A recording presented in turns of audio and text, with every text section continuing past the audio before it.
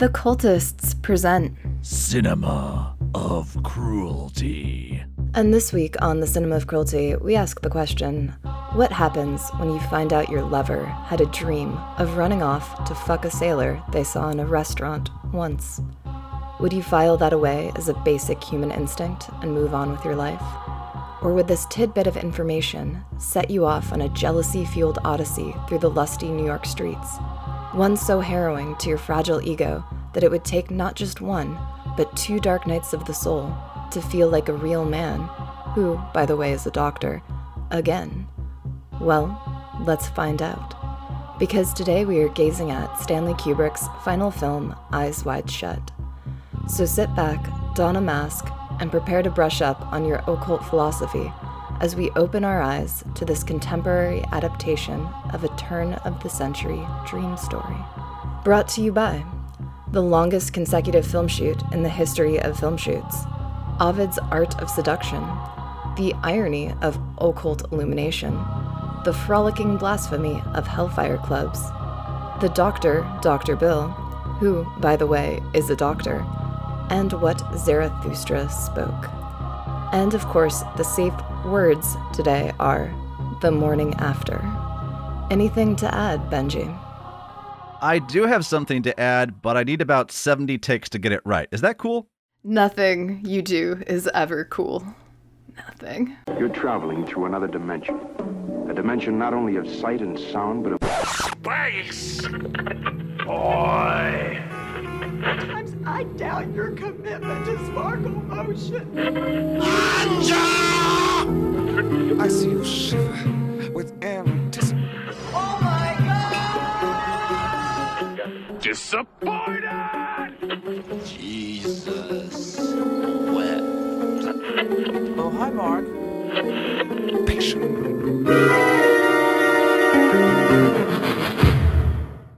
London! Yo, Benji. You are looking delightfully esoteric this episode. How are you? That might be because I read Thus Spake Zarathustra again for this episode, which I haven't done since I was like a freshman in a philosophy class. But Oh, wow. Even more emo than normal. Great. yeah, you guys think that I've reached that peak, but no, never. I need to cheer up. I'm going to read a little bit of Nietzsche before we start the episode. Yeah, I want to be in a good mood. Yeah, I am. After that, Zarathustra is a fun read, but we'll get there. Okay. What did we watch for today, Benji? Today we watched the final film of the most overanalyzed filmmaker of all time, Eyes Wide Shut, from 1999, directed by the one and the only Stanley Kubrick. This one's going to be a long one. Lightning summary for this film.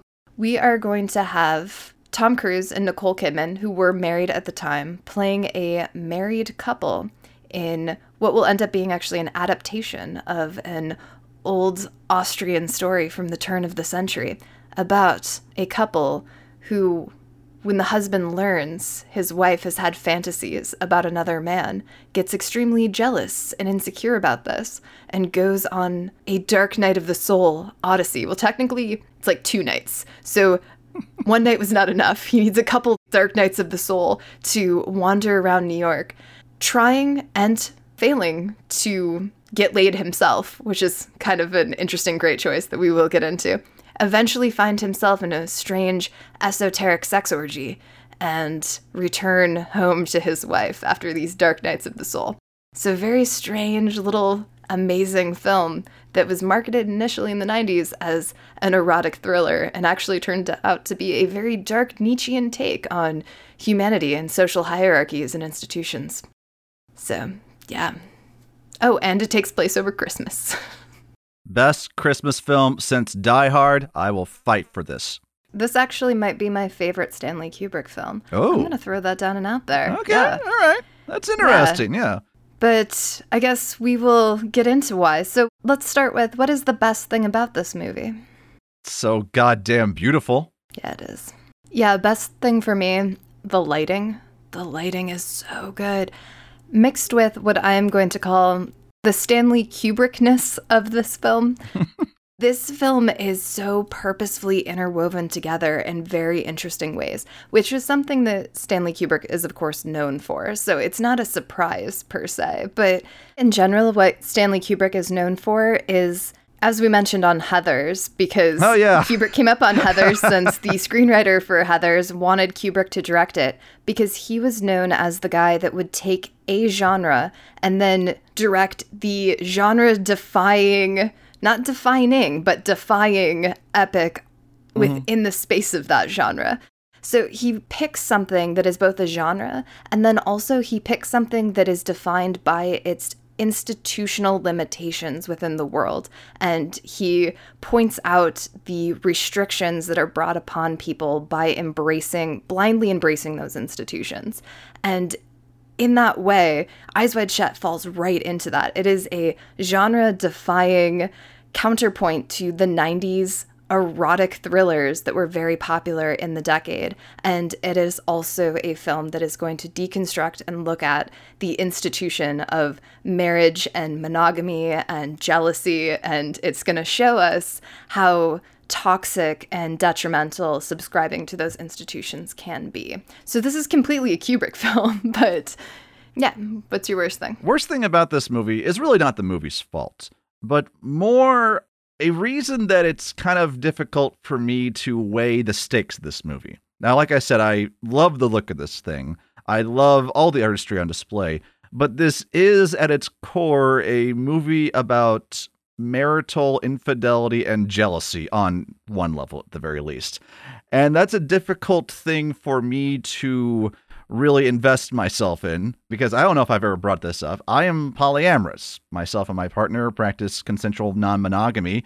Jealousy isn't as big a thing in that world as it is if you're monogamous. Jealousy can come up, obviously, and you communicate that out with your partners when and if it does happen. But a partner saying to me, "Hey, hun, last year I was kind of hot for this guy."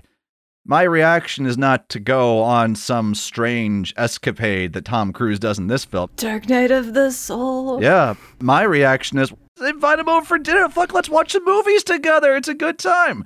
So I come at this from a very different point of view than the main characters do. And that's not a fault of the movie, but for a polyamorous viewer, that can make elements of this movie downright laughable. Yeah. I mean, I'm with you there. So I see the societal deconstruction that's happening here. I understand the sexual ecology that's being broken down. And so it's more that I get a little sad thinking about how much jealousy generally is a factor in a lot of people's daily lives. And so it's a little bit bittersweet in a viewing experience, but it's not necessarily the worst thing about the film because that's the intention of the film. Yeah. It's just one of the things that are like, oh, this is a reflection of the world. That's sad. All right, so this is a movie that has some background. I decided to take point on kind of the background of this film. A great book that I consulted for this is called Eyes Wide Shut, Stanley Kubrick and the Making of His Final Film by Robert P. Kolker and Nathan Abrams. Very nice book. It's almost academic in how dense it is with information, and I was really enjoying that. And I also went ahead and read the book that this movie is based on. And some people seem to forget, yeah, this is based on a book. And actually, almost all of Stanley Kubrick's films were based on books in some way or another. In this case, the book is Traum Novelle, or Dream Story, by Arthur Schnitzler, first published in 1926 in Austria. Now, you might ask, well, who is Arthur Schnitzler? Arthur Schnitzler was a horny motherfucker. I'll say that. Reading up on this guy, holy shit, this guy fucked. Go on.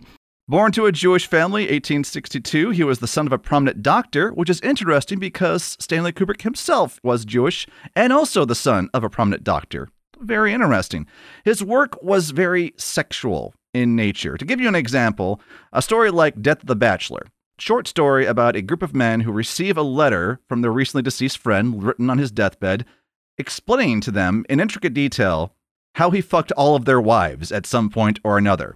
Respect. Yo, A very important play in Arthur Schnitzler's career was from 1897 called Reigen, or the French version was called La Ronde. It's kind of a circular thing. It's 10 scenes of different people having sex with each other. Each person from the last scene has sex with someone in the next scene, and then that person goes on. Just to give you an idea, Scene 1, the whore and the soldier. Scene 2, the soldier and the parlor maid. Scene 3, the parlor maid and the young gentleman. On and on and on until you get to Scene 10, the count and the whore. So the whore is the connecting point. They usually are. Yes, this was the play that got Arthur Schnitzler labeled a pornographer. And it's important to note that, as far as I can tell, Schnitzler's work wasn't really pornographic in the way, the modern sense of the word. His work wasn't intricately describing genitals and how they were cramming and rubbing against each other or anything like that. Maybe a little bit here and there, but that wasn't the focus of his work. It was more about how sex complicates our lives and how it interacts with us. The other crazy things I saw about Schnitzler was that he kept a journal from the age of 17 to his death, totaling 8,000 pages, detailing romantic and sexual relationships he had. And the other thing that this book detailed was every goddamn orgasm he ever had. His entire life, he detailed every orgasm he ever had. Wait, detailed how, though? Was it scientific in nature? Like, it lasted 1.8 seconds and crested about 0.7 seconds in, or was it a little bit more flowery than that? These journals are not available online as near as I can tell, but my guess would be what you just said there. The other crazy thing, just to show you how famous Schnitzler was getting and just how much fucking stroke this guy had, pun kind of intended, a little bit. His fellow Austrian Sigmund motherfucking Freud once wrote to Schnitzler saying, "I have gained the impression that you have learned through intuition everything that I have had to unearth by laborious work on other persons." In other words, Freud studied, Schnitzler fucked. That's who Schnitzler was. What's interesting about Traum Novelle and where it falls in Schnitzler's career is that, much like Eyes Wide Shut for Stanley Kubrick, it took decades to make happen.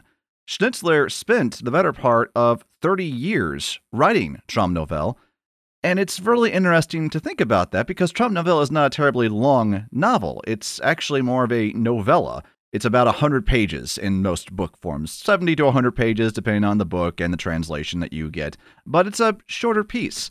And that's very interesting in just as a parallel to Stanley Kubrick's involvement with this book. So, you might wonder, how did Stanley Kubrick come to know about Traum Novelle? Well, there are many different stories on this that are some apocryphal, some wishy-washy on their credibility, but the one that I'm going to cite as true is this version of events. That in 1959, Stanley Kubrick was working on a little film called Spartacus. You've probably heard of it. It's the movie where at the very end, everyone declares that they are Spartacus. Roman gladiator epic, you know. People have heard of it. But famously, Stanley Kubrick did not have a very good time making this film. He was brought on after the producer and star of the film, Kirk Douglas, had fired the previous director, thinking he could control Kubrick because Kubrick was a young filmmaker at the time. Well, Kubrick, no matter what age he was no actor's bitch and was going to do what he wanted to do. And this led to a lot of arguments with Kirk Douglas, who decided to take Stanley to a therapist, as in the two of them went to see a psychiatrist to try and work out their differences. Well, that's proactive. Yes, and Kirk Douglas, obviously he had to get there in a hurry, so he went to these sessions without taking off the Spartacus outfit. I don't know that for a fact, but you can't disprove it, and that's my headcanon, so there. But it was at these sessions that the psychiatrist recommended that Kubrick read Schnitzler's novella, Traum Novelle, which at the time was known as Rhapsody of Dream Stories in its current translations. Now, we don't know for absolutely sure that this is how things went down. This is the story from Kirk Douglas's autobiography. But what we do know is that while he was making Spartacus, Kubrick did invite Arthur Schnitzler's grandson, Peter Schnitzler, to the set to talk about his grandfather's novella. And that may have got the ball rolling there on his interest in adapting the story. And yet, why was Dream Story recommended by the therapist as something that would help Kirk Douglas and Stanley Kubrick's relationship? By all accounts from Kirk Douglas, it was not recommended under any therapeutic intent. Like, the psychiatrist just liked Trome Novelle, knew that Stanley Kubrick was a movie guy, and said, oh, hey, by the way, Stan, you should make this a movie. Okay, so it's just like a side interest from the psychologist. That makes more sense than saying, hey, so I hear you guys have been having some trouble on set lately. Maybe you should read this turn-of-the-century Vienna novel about marital infidelity. Yeah. I think it would really help this situation. Basically, for the next few decades, Kubrick would have a project come along that interested him more. And so, starting in the early 90s, he decided now was the time to get into Trome Novelle. In 1994, he hired on novelist and Oscar-winning screenwriter Frederic Raphael to begin working adapting the novella. This begins a 2-year collaboration lasting from mid-1994 to mid to late 1996 of Frederic Raphael trying to adapt Trome Novelle to Kubrick's wishes. And really reading about the dynamic these two have, I sympathize with Raphael in a big way, because apparently what was going on was that Raphael was given some parameters. Here's the novel, adapt it for modern time. Okay, great. He would try and take a pass on, send the script to Kubrick in London. Kubrick would write back to him and say, no, that's bullshit. Stick with the novel. He would try something else, do it again, send it back to Kubrick, and Kubrick just kept saying, no, stick closer to the novel. It seems like Kubrick was using Raphael to basically figure out what Kubrick did not want to do. That's what Raphael was dealing with for the better part of 2 years. After all this time of this back and forth of trying to adapt this thing for the modern age, what results is, strangely, the most accurate literary adaptation that Stanley Kubrick, I think, ever did. Like I said at the top, a lot of his movies were based on books, but he would deviate from the novels fairly liberally. But with Trome Novelle, aside from changing the time to modern day, the location from Vienna to modern day New York, and changing some characters' names, the entire book is in the movie, with one exception that is maybe 2 paragraphs long. I'll point out briefly later on. The entirety of Trome Novelle is in Eyes Wide Shut. It is the most accurate plot beat by plot beat adaptation Stanley Kubrick ever did. There are going to be parts that get added to it at the beginning, and so Benji will talk about those. Yes. And then, of course, the time period change. And one of the interviews that I found between the screenwriter and Kubrick mentioned an exchange that went something along the lines of initially when Kubrick gave the material to Raphael and said, I want this to be set in modern New York. And the screenwriter was like, I don't know about that. Haven't the relationships between men and women changed since the 19th century? And Kubrick was like, have they? I don't think so. And then Raphael thinks about it and then concludes, no, they haven't. And then he writes his screenplay set in modern New York. And that is something that is actually kind of fascinating to me. And it is true in some ways that a lot of the problems that are presented in Dream Story about the jealousy and expectations of matrimony and monogamy do translate to a contemporary world, that there hasn't been that much progress. Although, with the exception that when this movie came out in the 1990s, it came out at almost just the wrong time and had just the wrong kind of marketing, because the 90s, especially in America, went through this little period of time where they thought that they were very sexually enlightened and liberated. We're talking about a decade in which Basic Instinct had come out a few years prior, where you had this idea of this liberated sexual woman who liked to fuck on cocaine and murder her lovers. And then you had things like Cruel Intentions and Wild Things, these adaptations, especially Cruel Intentions being an adaptation of an old novel, but then made with a more contemporary twist of sexual awakening. He could stick it anywhere he wanted to. That was big thing. That was big news. Yeah, so it's like, hey, all the sex can happen and it's wild. Whoa, Buffy's down for anal. This is amazing. You had Clinton in the White House going God. through like the impeachment of having sex with an intern. And so it seemed like sex and talking about sex was everywhere in the 90s. And a lot of the reviews that came out about this movie, initially, Tom Cruise's character, Dr. Bill, was seen as nobody could possibly be that naive about sex. How does he not know that his wife has these fantasies? Because we're in the 90s now and we know all about sex. And it's only been then a couple of decades later that people are going back and looking at Eyes Wide Shut and being like, oh, our eyes were shut at the time too. We did not get the point that this was a movie about institutional jealousy and control and restriction. We just thought it was quaint that they were trying to make this film sexually erotic or titillating, when no, this film was not trying to make anything sexually erotic or titillating. Like, that was not the point of this movie. And that was lost on a lot of 90s audiences. So in a way, it was very contemporary, relevant to the 90s, but people at the 90s did not all see the relevance, which is really interesting to me in hindsight. Now, like I said, the script was finalized in mid to late 1996. Got all of our actors together. They're going to film things over in England. We're ready to go. Principal photography is scheduled to last for 3 months. They begin November 4th, 1996, and finish June 17th, 1998. Now, math is definitely not my strong suit, but that doesn't sound like 3 months to me. So you might wonder, how the hell did 3 months turn into 19 months to film this goddamn movie? It's a Stanley Kubrick film. It's a Stanley Kubrick film. Now, what does that mean? It's a Stanley Kubrick film. Well, there are a few things to take into consideration here. Number one, the reason that Stanley Kubrick never got any flack from the higher-ups at Warner Brothers about the shooting schedule was that because he was filming this in England, it was much cheaper to film there. So the executives had complete faith in Stanley Kubrick to deliver on all of his promises and never, went in to say, hey, speed things the fuck up, man. We gotta do this. Stanley Kubrick could do what Stanley wanted to do.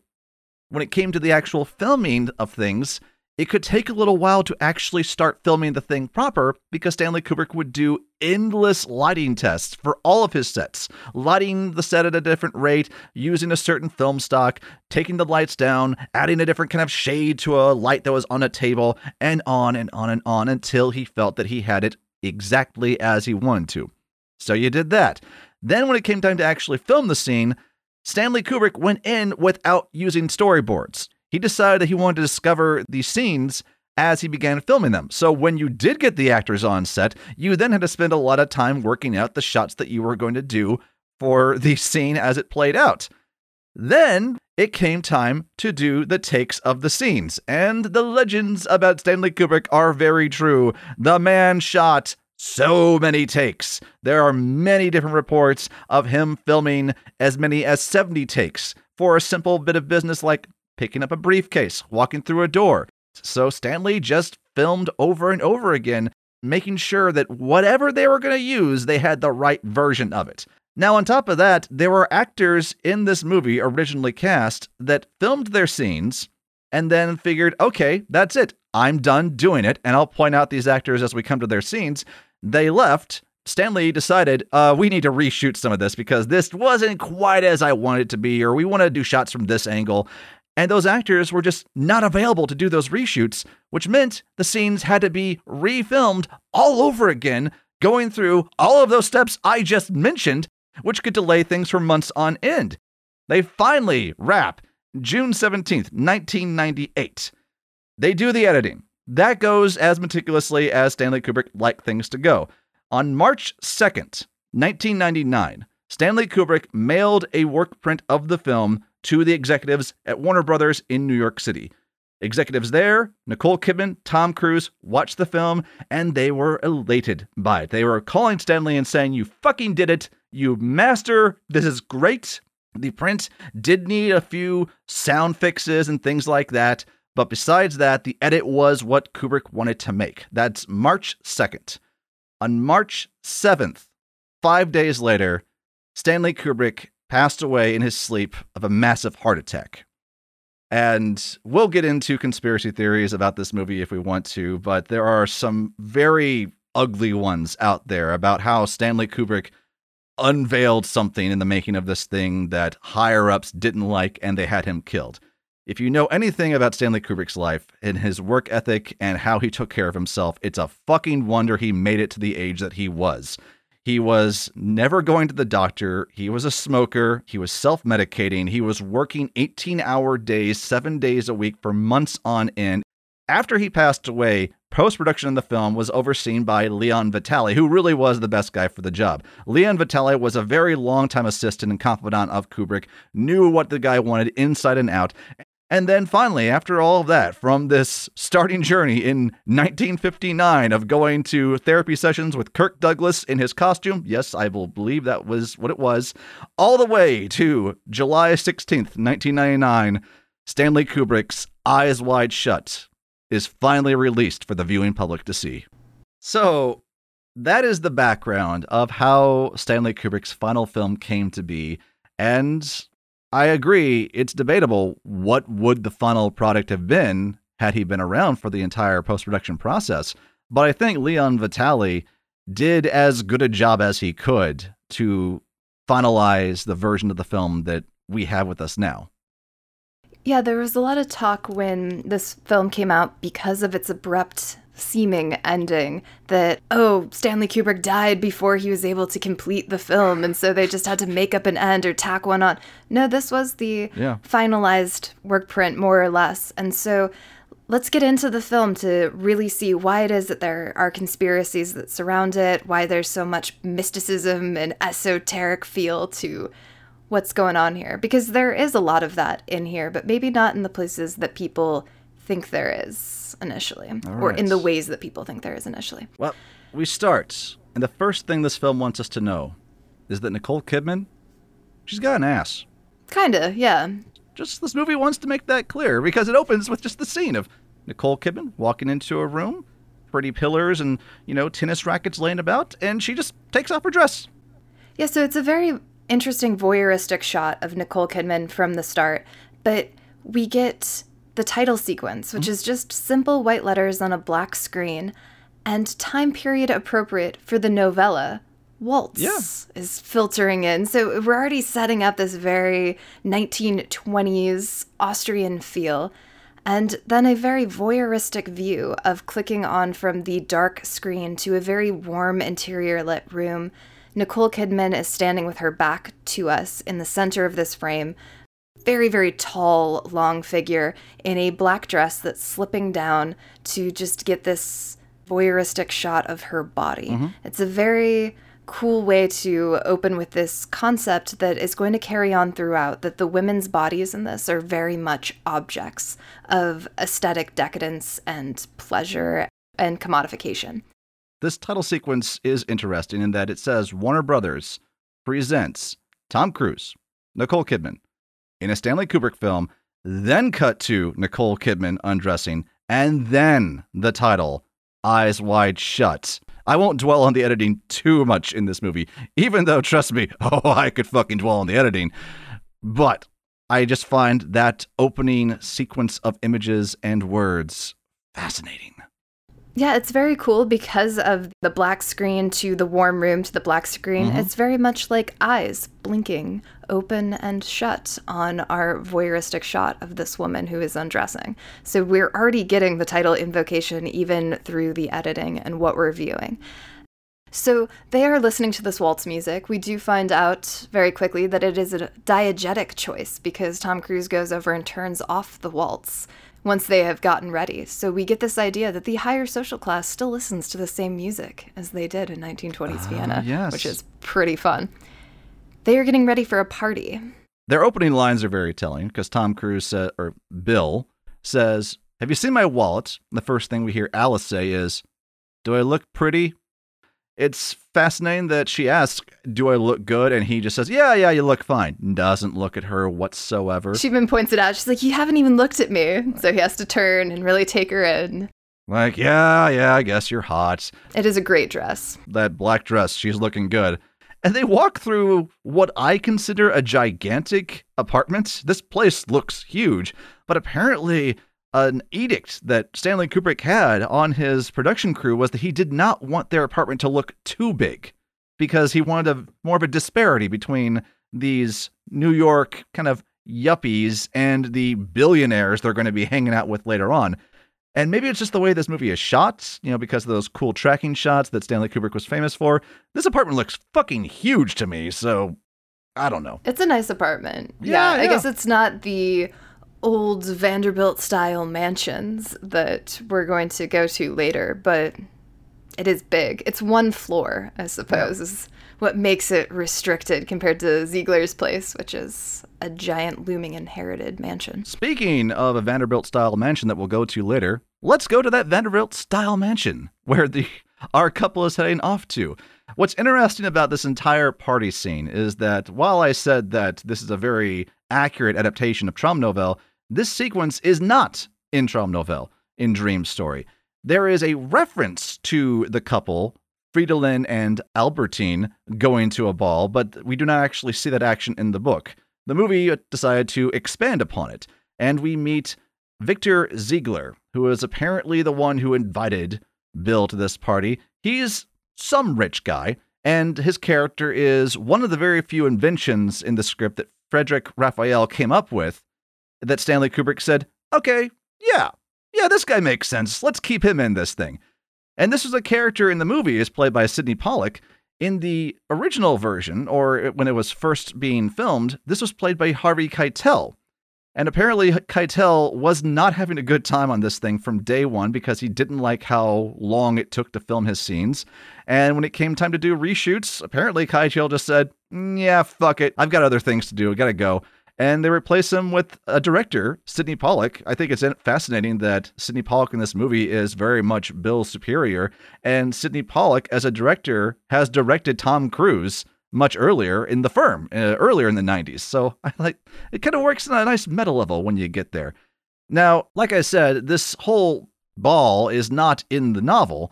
However, in 1930, there is a script that Schnitzler himself wrote for a possible adaptation by the Austrian filmmaker G.W. Pabst, and there was going to be an opening ball sequence at the start of that. The movie unfortunately never happened.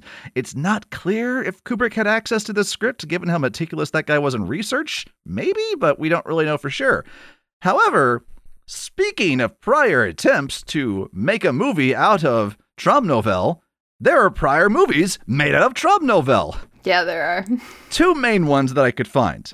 There was an Austrian made-for-television version that's only 70 minutes long, and it is just a very straightforward adaptation of the novel, or of the novella. It's the dialogue, the monologues, they're just straight from the book. A lot of the prose of the novel is turned into voiceover for our main character, and it's pretty much it's very straightforward. It's all on YouTube with subtitles if you want to find it. There was a 1989 made-for-Italian television version called, and my apologies to our Italian listeners, called Ad un passo dall'aurora, which translates as One Step from the Dawn, was also released as Nightmare in Venice. There are no subtitles to this. The version of it I could find, from what I can tell, this is like the titillating version people thought they were going to get of Eyes Wide Shut, because it's softcore porn Cinemax-y stuff going on in this thing. Go find that if you want to. No subtitles, but if you speak Italian, you're going to have a good old sleazy time. It's good stuff. Good stuff. Yes. At any rate, they meet Ziegler, who is a billionaire who has invited the couple there, and they begin dancing. They don't know anyone. Bill sees an old friend of his playing the piano, and Alice says, okay, yeah, you go talk to him. I need to get to the bathroom. She's going to go to the bar, because Alice is on a mission to get slammed at this thing. Yeah, so we're setting up some interesting class things, but a micro version of class stuff, because everyone is pretty high class. Mm-hmm. But within this world, Dr. Bill, he's on the lower rung that has been invited to this party. He only knows the piano player, who he knows from med school, because Dr. Bill, he's a doctor. He's Ziegler's doctor, but he's also just a doctor. And I'm going to say that a bunch of times, because Dr. Bill, he's going to say that a bunch of times. Maybe there is one out there. I haven't actually looked, but I really want a supercut of every time Dr. Bill is like, I'm a doctor. I'm a doctor. I'm going to check. You know what they say about doctors. If that doesn't... okay, I'll Amazing. make a... I never like to promise you things, London, because that implies that I respect you in some way. But I'm going to make this promise to you, that if there is not already a YouTube supercut of Tom Cruise saying, I'm a doctor, over and over again, folks, we're going to make our YouTube debut with the supercut. Yes, the Doctor Supercut. Of the Dr. It just Supercut. needs to be done. I was cracking up by just midway through the movie because he often also pulls out his doctor badge, like he's in the FBI. Like, are you he'll a just cop? show it to people. He'll just open his wallet and be like, "It's okay, I'm a doctor." okay, I'm like, what do you think that means, man? Even at times where it doesn't really seem like that's relevant in any way. Right? It's amazing. It is absolutely Hey, amazing. I'm looking for a friend, Nick Nightingale.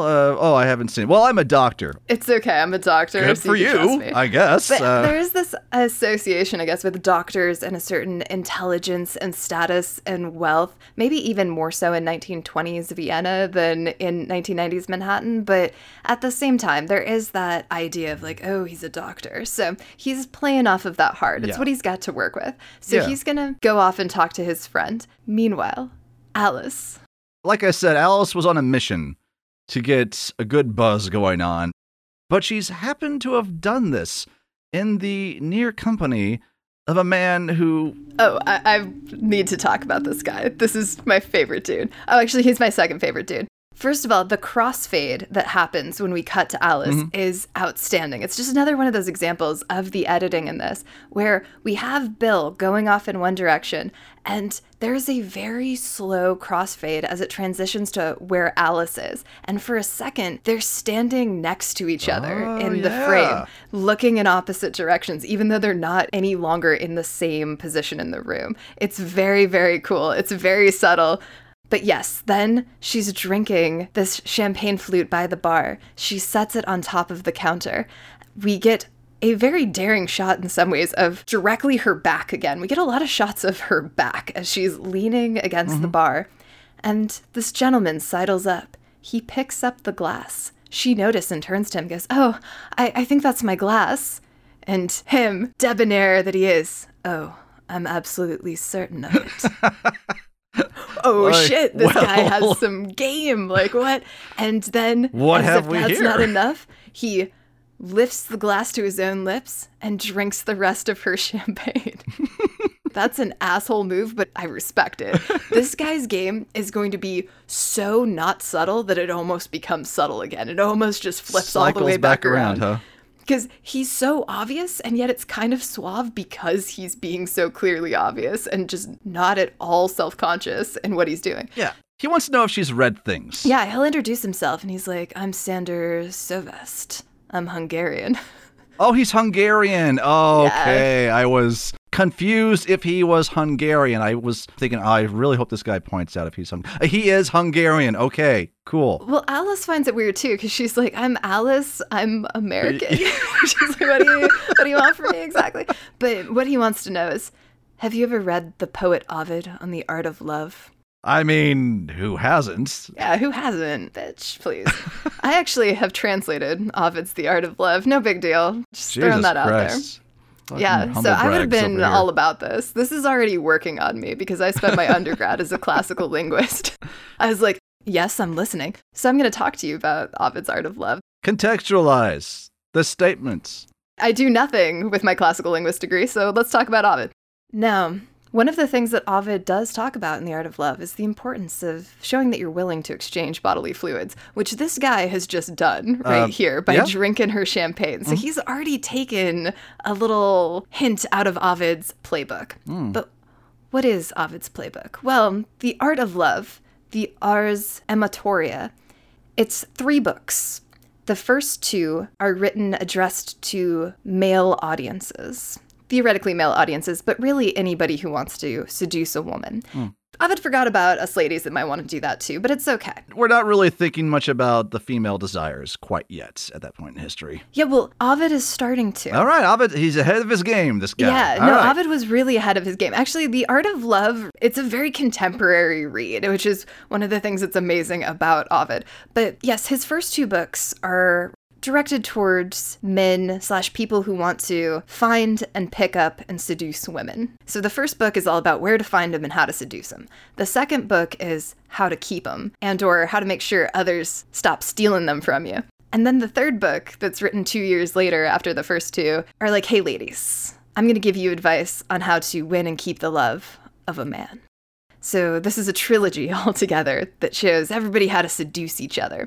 It's largely satirical in nature, but it also has some universal truths in it at the same time. It's a very odd, fun read in some ways. Well, I mean, The Prince was meant as satire, but look at how many people take that thing seriously. Go figure. Yeah, I know that. I just call that my autobiography in the making. Oh, for fuck. Oh, fuck me gently with a chainsaw. We'll talk about ego and narcissism here in a bit, too. Now, these 3 books, they're divided into parts, and many of these parts are themes throughout this movie, so more on that later.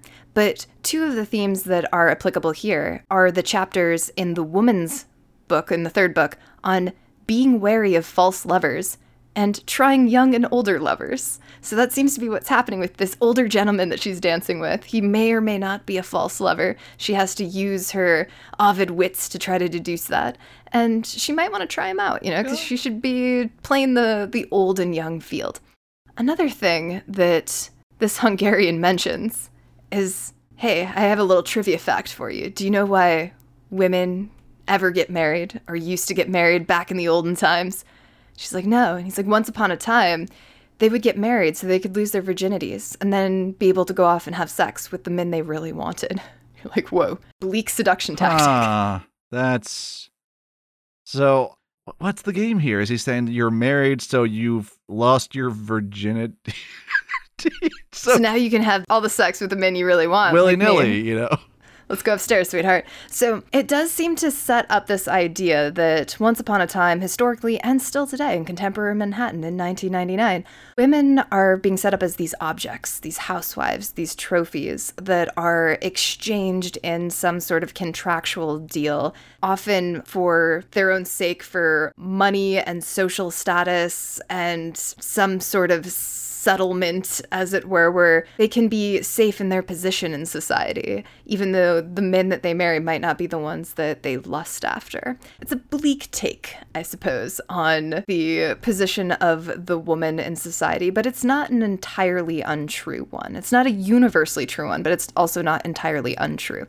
Especially in the upper class society in which she lives, we do get a sense throughout this that Nicole Kidman's character, Alice, is very much a object, housewife, trophy. All of her scenes are her getting dressed or undressed, showing her body in certain ways, her grooming her body. There's a lot of hair brushing and putting on deodorant and putting on lingerie, wrapping gifts. Like, she stays in the house a lot. Outside of this one scene, she's almost always in the house, just preparing her body in some way. And she seems very dissatisfied with that and very resentful of that. So she does kind of connect to this line here, or this trivia fact of sorts. It also is acknowledging something that she really wants her husband to acknowledge, which we'll get a sense of later, that this dude understands that women have interior fantasies outside of their husbands, that they might have lusts and attractions outside of their husbands, which is something that we'll find that Bill, Dr. Bill, because he's a doctor, he doesn't necessarily understand that that's the case, but we will get to that. So this is our Art of Love lover who's trying to set up the premise that Ovid, he's going to play a part in this narrative. And I'm going to point out throughout where Ovid comes up. This guy, he's listening, and he's engaging her. He mentions, he asks, do you do anything? And she says, oh, I worked for an art gallery, and it's closed now. And he's like, oh, well, I have a friend in the art game. Perhaps I could put in a good word. Oh, you know someone in the art. Well, that's convenient. Thank you. Yeah, she was the curator of an art gallery that's closed now because it went broke. And his response is, oh, well, I know people in the art world, so maybe I can get you a new job. I'm like, well, obviously, the only reason you would say that is legitimately because you want to have sex with this woman. Did you not just hear what she said? She managed this art gallery and it went broke. Like, that's not a solid resume for like, oh, well, let me give you another art gallery to manage then. Like, no. So, yeah, everything here is an exchange. Mm-hmm. We're going to get that set up right from the beginning, that it's an art gallery position for possible attention. And then we cut over to Bill, who's talking to two women, because one of them remembers him because he was nice to her once by giving her a handkerchief during her modeling. And so now she wants to show him a good time. So everything here is being positioned as, you did this for me, so now I could possibly do this for you. Very cool and subtle way of building that in. An analysis of this movie I really enjoy is just showing how unheroic Tom Cruise is throughout this entire film. To give you an idea of how unheroic he is, this story about the handkerchief is really about the most heroic thing his character is going to be associated with doing the entire time. I do love like the breakdowns of just how emasculated this Bill Harper guy is throughout the movie. It's a fascinating deep dive. Yeah, Tom Cruise's character has no game, and it's amazing. But yeah, old Bill, he's chatting with some models, and they're into doctors. And they want to show him a damn good time. And they want to take him somewhere. Ladies, where exactly are we going? Exactly. Where the rainbow ends. Where the rainbow ends?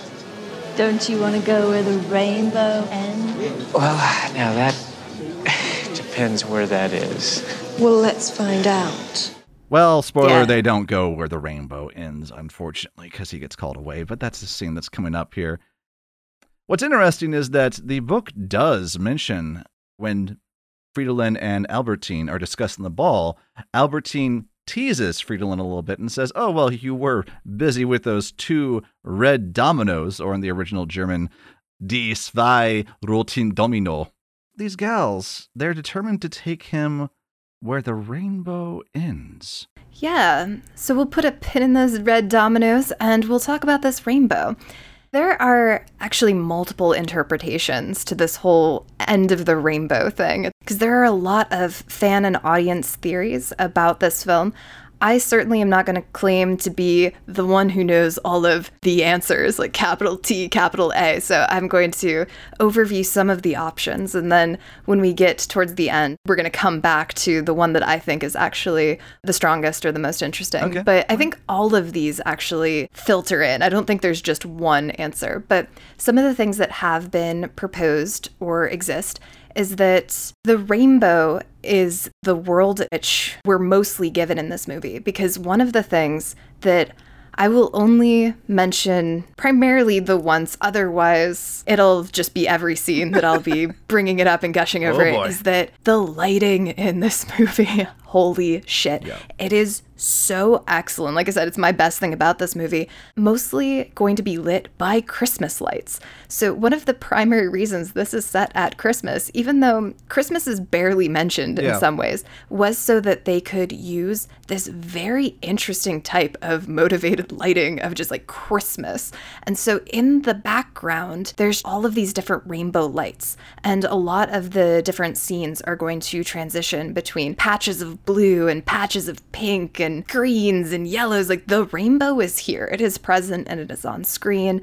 It's a softer lighting as well than a lot of the neon noir movies that we get now, where everything's very sharp and permeating. So it's not a color palette like Nicholas Winding Refn, which is also glorious in its own right. But this is a very soft turn-of-the-century Vienna kind of feel that is lush and backlit. So a film with so much just backlighting the entire time with very little front lighting, because they're just letting the Christmas lights take over the back and just softly spill over into the front to sculpt our actors' faces so that it's not a completely silhouetted backlight. But the characters we get on screen are very lowly lit. Like the whole space is really what shines here.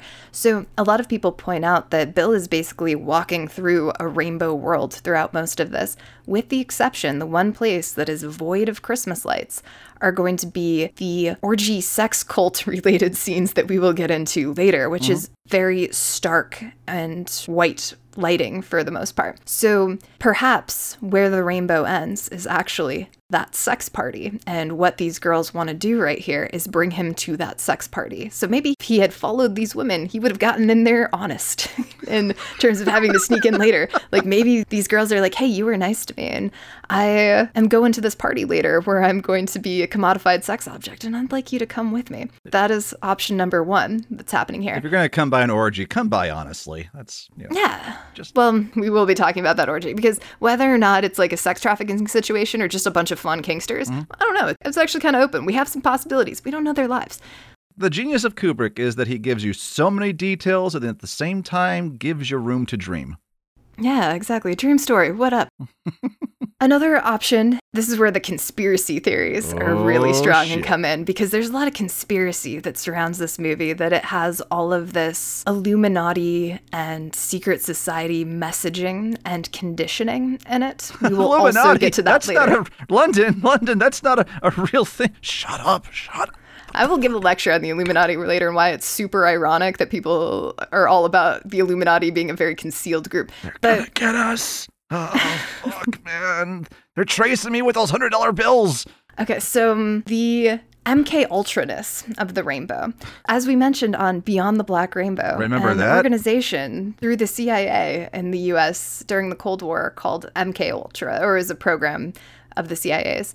And they did a lot of crazy shit. You want to hear more about MK Ultra? Go listen to that episode, because don't have time here. But one of the things that they used as a code phrase a lot in their declassified documents was this concept of going over the rainbow. That was a phrasing that they used a lot in the concept of, we can break somebody down and we can rebuild them. We can send them over the rainbow. So a lot of the conspiracy theorists link this phrasing of like, let's go, to the rainbow's end, or where the rainbow ends, is sort of past the societal conditioning, and or it's indicative of the idea that these women have also already been conditioned by an MK Ultra style of brainwashing and are part of the cult. There's also a whole bunch of Kundalini and chakra stuff. This idea that in Kundalini, that you're awakening the serpent from the lowest chakra, climbing up the ladders of the rainbow chakra, and that when you are fully actualized, you are where the rainbow ends because you have awakened all of your rainbow chakra points.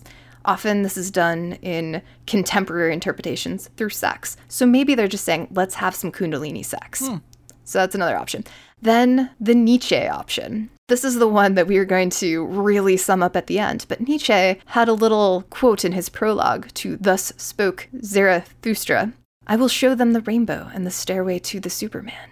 And this is a claim that fictitious Zarathustra is going to make about the path of the man's journey to becoming something greater. And part of that is going through the rainbow to reach its end.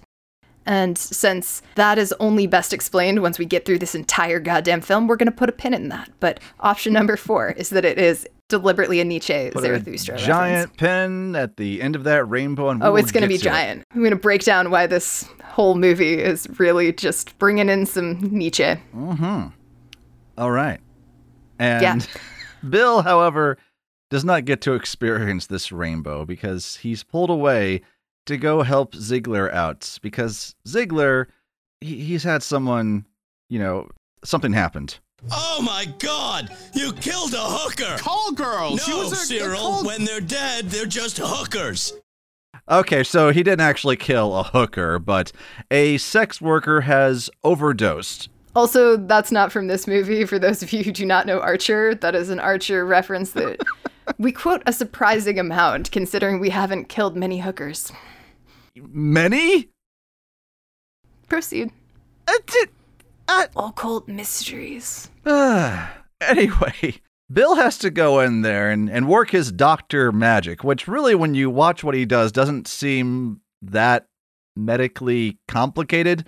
No, not at all. A naked woman is laying on this couch, and she's just clearly breathing, but is immobile. And Bill just looks at her and says, hello? Hey, move your head if you can hear me. Can you move your head? Okay, great. Cut away to the Hungarian, and Alice cut back, and the woman is okay.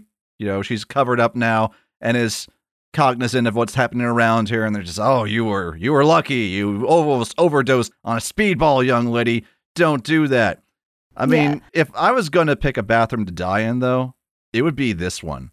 Because this goddamn bathroom is fucking gorgeous. It is, except for the curtains. Of course you focus on the curtains. Jesus. Well, it was hard not to, because they're not quite the right color for the room, and they're bunched up at the top of this window. I'm like, you take those down, you would get cleaner lines, you'd get in that natural light in the morning. Like, what are we doing? I just really wanted to rip those curtains down. I also took issue with the giant ring that this woman has on her finger, which is clearly a giant pearl that she uses to store her blow in, but that is neither here nor there. It's still just a disrupting aesthetic. But this scene is very, very important because we do have a red-headed woman that is lying semi-unconscious on a red velvet couch. And this is going to be contrasted with the painting that is above her that is also gorgeous and decadent and has a woman that is sort of in the same position, only the woman in the painting is conscious and awake and looks very vibrant. But we do have this setup of sumptuous nudity and decadence that is pulling from the Vienna time period. An interesting thing I discovered about Kubrick's films while researching all of this is that bathrooms show up more often in Kubrick's films than bedrooms do. Oh, yeah. Kubrick really liked filming in bathrooms. In fact, this isn't even the first time we've seen a nude woman in a green bathroom in a Kubrick film. The Shining did the exact same thing. Not the exact same story, obviously, but that happens a lot. The movie opens in a bathroom. There are many scenes in Full Metal Jacket that take place in bathrooms, very important ones. Kubrick really liked to film in bathrooms, and appropriately so, because they are just inherent places of vulnerability. So it makes perfect sense to set scenes like this in bathrooms, and all the way throughout the movie, in fact. But the look of this bathroom, and the look of this party in general, is inspired by something I found very fascinating. The name I kept coming across a lot when researching this film, and the look of Ziegler's party, was Gustav Klimt. Wait, you weren't familiar with Gustav Klimt? I was upset that I had never heard of Gustav Klimt. Oh man, yeah, he's great. Yeah. I think when I saw that name and looked up, I'm like, well, some of this looks familiar, but let me uncover more of this. And Gustav Klimt was an Austrian painter who lived during the same time as Arthur Schnitzler, so they may have been very well aware of one another's work, which I find delightful.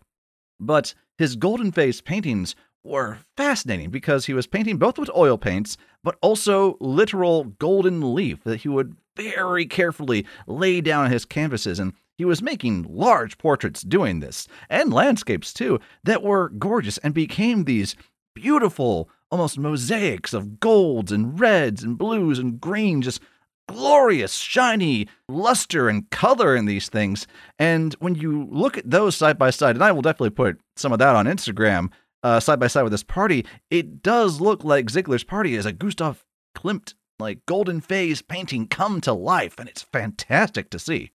Yeah, as does the painting in the bathroom. And this painting actually was painted by Stanley Kubrick's wife for the film. Yeah. It's called Paula 6 Months on Red. So the woman in the photo is pregnant, apparently. But yeah, it really looks like it's drawing from some Klimt, Egon Schiele, Vienna time period inspirations. Really talented painting. It's very cool. And much like Arthur Schnitzler, Gustav Klimt was himself labeled a pornographer in his day. And a painting that he did called Nudus Veritas carried this very stylized quote that translates as, "If you cannot please everyone with your deeds and art, please only a few. To please many is bad." Yeah, you do you, Gustav. You're very cool. You know what's fun about that quote as well? What's that? It comes from the philosophy of Nietzsche in Thus Spoke You don't Zarathustra. I do say he was actually quite an influence on both him and Aleister Crowley, who I'll talk about later. But yeah, that's one of the sum-ups of Zarathustra, actually. The herd is bad. Just reach the one. Yeah, I dig it. Alice, meanwhile, has finally definitively turned down the Hungarian's charms after he has invited her to go upstairs to see the bronze sculptures. Yeah, he's like, why can't we hook up? And she's like, because I'm married. I'm married. Flashes that ring. Hard cut to naked Nicole Kidman in front of the mirror. And we start to hear the song that was featured very prominently in the marketing for this film, Baby Did a Bad, Bad Thing by Chris Isaak.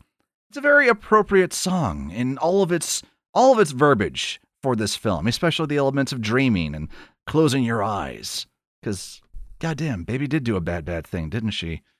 Did she, though? Like, nobody's done anything bad at the moment yet. But she thinks she has. That's the thing. She's looking at herself in the mirror and thinking, oh, I think I did a bad thing. Did I? I don't know. I can't tell. I feel like crying. As Alice looks at herself through the looking glass. Think about it, won't you? Thank you. Good night. This quote-unquote sexual scene here is very interesting because you can kind of tell that these are two people who have been married for a very long time because there's no chemistry here. There's no tension. It's just they're going through some motions. And that's supposed to be intentionally in this scene, that it's two people that are just going through some motions. She's not even paying attention to him. She's looking at herself, and she's very distracted. It's very interesting. The next day, they're hanging out in their really nice Central West apartment, and Dr. Bill is wearing Uggs. That's really important to me to point out. That's true. And he's wearing Uggs in like 1996 when this is filming. Yeah. He's ahead of the curve, Right. Dr. Bill, sitting there in his Uggs. But yeah, he just has one foot propped up on the coffee table, and I was like, holy shit, he's wearing Uggs. Amazing. Neither here nor there, but still really important to me. Well, they're winding down for the night. Nicole, or Alice, she goes to the bathroom, gets the Band-Aids that Dr. Feelgood prescribed, because in that Band-Aid box, it's not just Band-Aids. It's the good green, baby. Rolls a joint and they get high. And I love the idea that Bill is just high for the entire night, because that introduces a fascinating way of looking at all of this. They are now in their bedroom. The glorious red and blue colors are now starting to come into the palette in a really big way. I mean, that's another thing, like, we could just say over and over again, so much red and blue. Anytime we have nighttime windows, they got some glorious blue light that's kind of on the unnatural side, but again, this is a very dreamlike movie, so it does work, and often set dressings will be very deep, lush reds to counteract with that. Yeah. So first they're talking, and he's like, oh, okay, who are you dancing with? Yeah. She's like, oh, this man. He's like, what did he want? He wanted to fuck me. He's like, oh, that's understandable. This is a perfectly awesome reaction, actually, where he's like, oh, that's understandable. Yeah. And then she's high, and so she gives, like, this face that actually I do really love the face she gives, where she's like, what? And then she gets up, and she's like, that's understandable? He's like, yeah, I mean, you're a very attractive woman. She's like, wait, so the only reason a man would want to talk to me is because he wants to fuck me? Is that what you're saying? And I'm just sitting there going, well, that's what you just said. You're the one who just said that he wanted to fuck you. Like, you brought that up. But she's getting all paranoid and crazy. She starts to lose it a little bit because she's getting really combative. He's like, okay, that's not what I meant. It's just, you know how men are. They often want to fuck people, but talk to you. She's like, so you wanted to fuck those two models? He's like, no, see, I'm the exception. She's like, what makes you the exception? He's like, well, because I'm in love with you and we're married and I wouldn't do that to you. Once again, all good points. And so her mind goes immediately to, she's pissed again because the only reason he's not having sex with these people are out of consideration for her. And it's like, that's not exactly what he just said. He just said because he's in love with you. Maybe that means he doesn't need anybody else, or he's just not that interested right now. Maybe you fulfill all of his sexual needs. Doubtful, but maybe that's what's going on. I don't know his interior space, but he's being perfectly reasonable. Like, I actually said out loud, I'm like, maybe she should not smoke pot because she's getting a little crazy. And then Tom Cruise's next line is, Alice, I think the pot is making you a little aggressive. And I was like, yeah, you and me, buddy, we understand each other. I mean, to me, that just seemed like a really weak deflection because, yeah, weed, it's just known for making people aggressive. I know, I mean, right? she was really aggressive. Like, the way that she's going, I'm like, either she's aggressive all the time and crazy all the time, or it's the pot. These are the only two conclusions because, yeah, I can tell that she has a lot of interior stuff that's bottled up in her, and this is giving her a little bit more of an inebriated, relaxed state to maybe release some stuff. It's coming to the top. It's no longer bottled down or stuffed down. You could say that the weed has removed the inhibition that was keeping this rage down for who knows how long. Yeah, aka the pot is making her aggressive because she is not discussing this in an open communication, healthy way. She's just getting really combative and mad at him about stuff that he's not actually talking about right now, right? Like, his responses up to a point are actually perfectly rational and understandable. The way that she's responding is not in direct response to what he's saying. It's to some other conversation she wants to be having. So we follow him up until he has this moment where he kind of loses most people, where he's like, well, women just don't think like that. She's like, well, what if I wanted to fuck him? He's like, I trust you, right? I don't think you'd ever cheat on me. And she's like, why not? Well, because you're my wife and we have a child. And she's like, oh, you're that sure of yourself? And he's like, no, I'm not sure of you. Once again, excellent line. Yeah. Super excellent line. And very rational. That's chill. But that's when she starts laughing hysterically, because turns out she's thought about cheating on him before. And this surprises him because he doesn't think women think about these interior fantasies. Because she'll ask, like, well, you're a doctor, Dr. Bill, because, he's a doctor. You touch women's tits all day. What do you think they think about? What if they want to fuck you? Once again, who cares what they think, like, one way or the other? Like, if somebody else is attracted to him, that's not on him, so whatever. But she's freaking out about it, the idea that somebody else might want him. And he's like, well, no, women just don't think like that. And that's when she delivers the, if you men only knew. Because women, they can have some crazy, dirty, fucked up fantasies. Yes, they can. And she tells one that's actually pretty tame. She's like, okay, do you remember that time that we were at dinner in Cape Cod and there were those sailors? No. He's like, no, I don't remember that at all. Not a very important moment to me. Did not memory bank that one. She's like, no, you don't remember that? Well, there was this Navy guy and he was super, super hot. And I saw him checking in and we never had a conversation. We never had an interaction. But I was so attracted to him that in that moment, I fantasized just fucking his brains out. And even if it meant I had to give up everything, give up you, give up our child, give up the life that we have built together, I would throw it all away for just one night. You're like, whoa. One, you would give up your child? Like, that's when we should maybe say, wait a second. I think this pot is making you a little aggressive. Goddamn. Yeah, but it is that understandable kind of moment of overwhelming lust where in the moment it probably did feel like that. If she took a moment to breathe and think about it, would she have actually gone through with it? Who knows? I don't know. I don't know her impulse control. The pot is making her aggressive, London. Did you not get that? I was like, this woman should not do pot again. I would not continue to be with this woman if she continued to smoke. I won't spend much time talking about book versus movie, but what's interesting is that this is the first scene of the book, is the two people, Fridolin and Albertine, sitting down and just kind of reflecting on the last summer. And Albertine says, oh yes, do you recall there was a Danish sailor who was at our place? And what's interesting in the book is that Fridolin does remember the Danish sailor. Oh yeah, that really good looking guy. What about him? Oh, I was really hot for him. What's different in the book is that Fridolin says, well, hon, if we're being honest, I was actually really hot for this young gal who was hanging out by our vacation home too. I never really told you about that. And when you compare this scene to the book is comically cordial with Fridolin and Albertine, where they're having a light discussion, both in book and in the Austrian made-for-TV movie. They are just casually sharing this with each other. And at the end, they just say, we should probably be more open with each other in the future and tell each other these things. Yeah, we really should. I'm glad we had this talk. It's very different. It's like the one thing about the book that is so drastically different than what the movie does, which I found fascinating. If the book does not have any feelings of jealousy that arise from their initial conversation, how does that onset the rest of the novella? It kind of crops up a little bit more as it goes along. That's something that's more slowly revealed through the prose of the novella and in his interactions.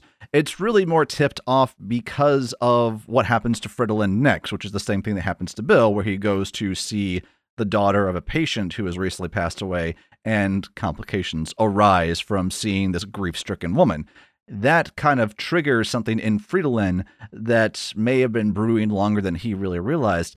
It's not something that's brought up in the opening scene of the book. Well, it seems like it makes sense that change would be made because, one, if that's the opening of the book, then there's a little bit more time for that to slowly bubble. So it sounds like either way, this conversation did result in a seed of jealousy being planted.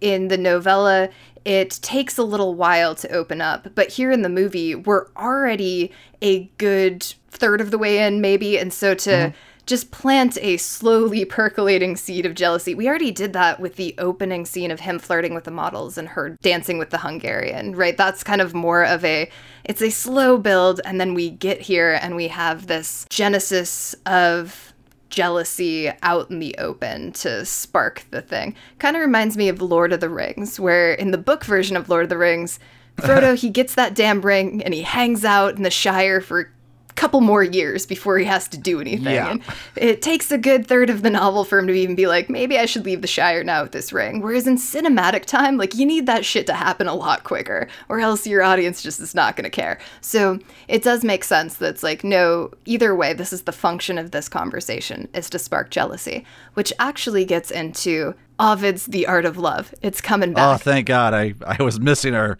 dear friend Ovid. I'm glad we're getting back to him. So in the Ars Amatoria, Ovid likens love to military service, which I bring up because here she is actually expressing her fantasy over a military service man, a Navy man. And why it's like military service is that love supposedly requires the strictest obedience to the woman.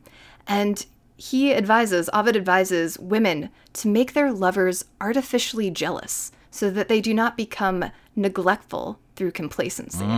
So here we have Alice, who has just danced with a Hungarian man, who has been using his techniques of the art of love to seduce her, and they've been working, right? She was kind of a little into it. And he also asked, like, have you read this book? And the way that she responds, it seems like, yes, she is familiar with Ovid's Art of Love. So perhaps this jump-started an idea in her mind of, okay, perhaps I should also try to play Ovid's Art of Love game, try a few things out. And hey, in book 3, it does tell me one of the ways to test if my husband's still on board and not just completely complacent, fallen into this rut of complacency, is to try to make him artificially jealous, which does seem to be what she's trying to do at the beginning when she says, so this Hungarian I was dancing with, he wanted to fuck me. And her husband did not respond in the way she wanted, with some spicy jealousy of saying, oh no, like, that gets me going because I'm possessive and I want you. Once again, like, for those of us who are hedonists and or polyamorous, this is the proper response. Yeah. It's like, oh, that's understandable. Glad you had fun. But she wants that jealousy. She wants that passion as a display that he's into her. And he doesn't give her that. He gives her the complacent response, which then jumpstarts this entire kind of reaction she has of like, you're not playing by the Ovid rules. And goes into like her little guilt response. It was in our vows that you would play by the Ovid rules. Come on, man. Yeah. So she tries to incite artificial jealousy, but what she ends up doing when he doesn't show to reciprocate that in kind is to really go for the jealousy jugular. And it's just like, okay, well then I'll really make you jealous. And the dark night of the soul begins.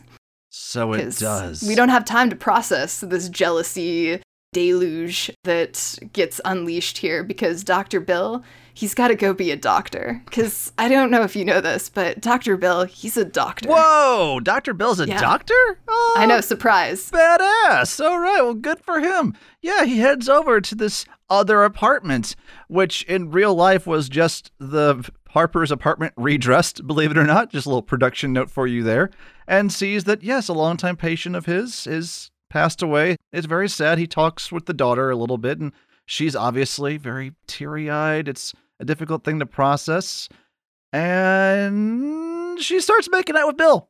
Just hopping on that action. Just, goddamn, cannot turn down that Dr. Bill, because he's a doctor. I don't know if we talked about that, but Dr. Bill, he doesn't reciprocate it. He kind of pushes her away for a second. He's like, hey, I think you're trying to grief bang me.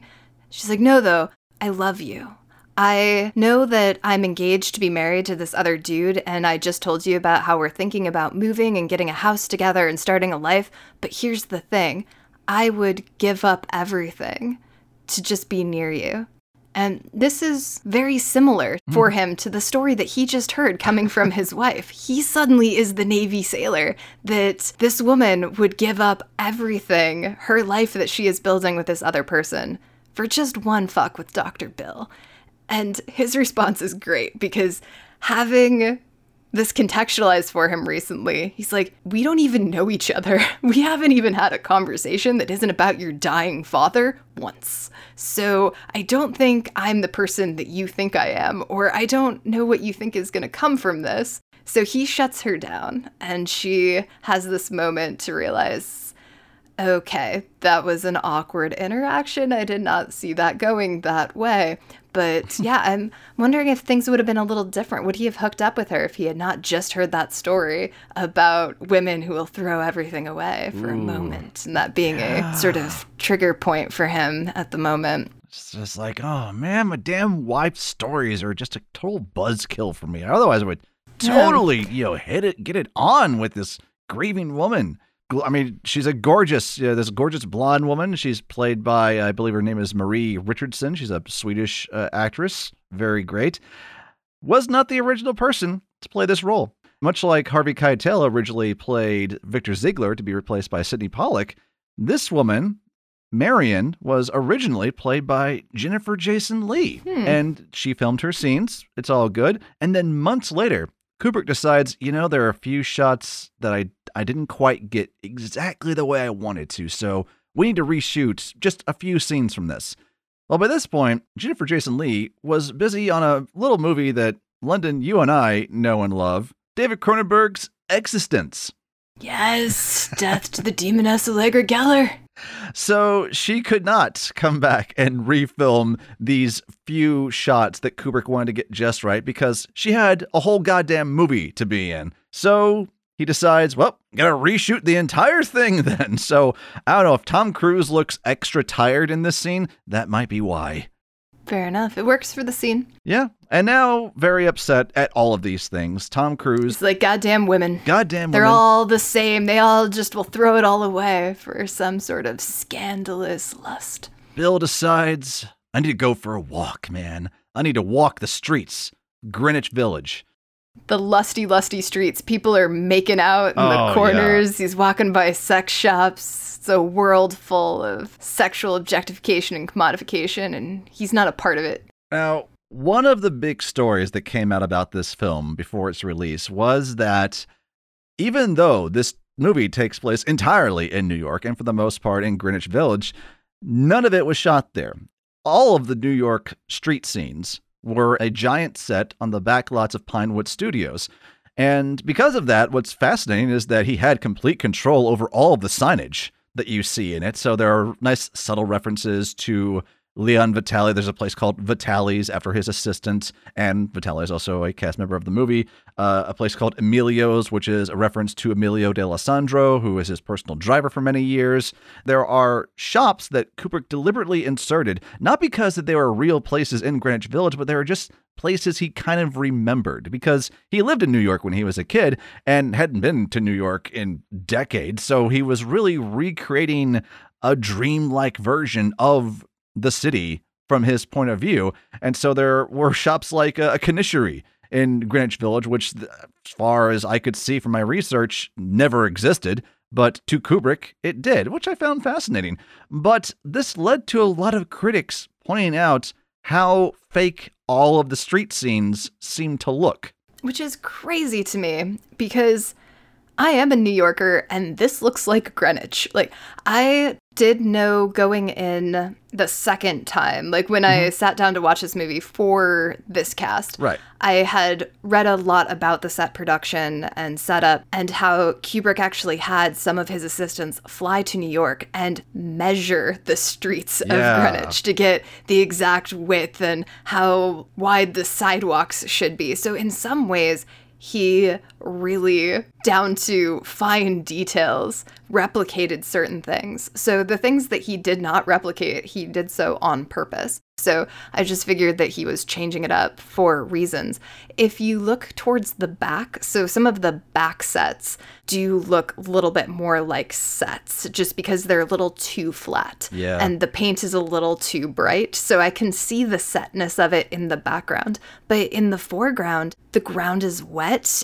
There's dirt and grime. Like, the city looks old and lived in. They did an absolutely gorgeous job of reconstructing the set. So even if it looks like a dreamscape set version of Greenwich, I don't really understand why that's a problem.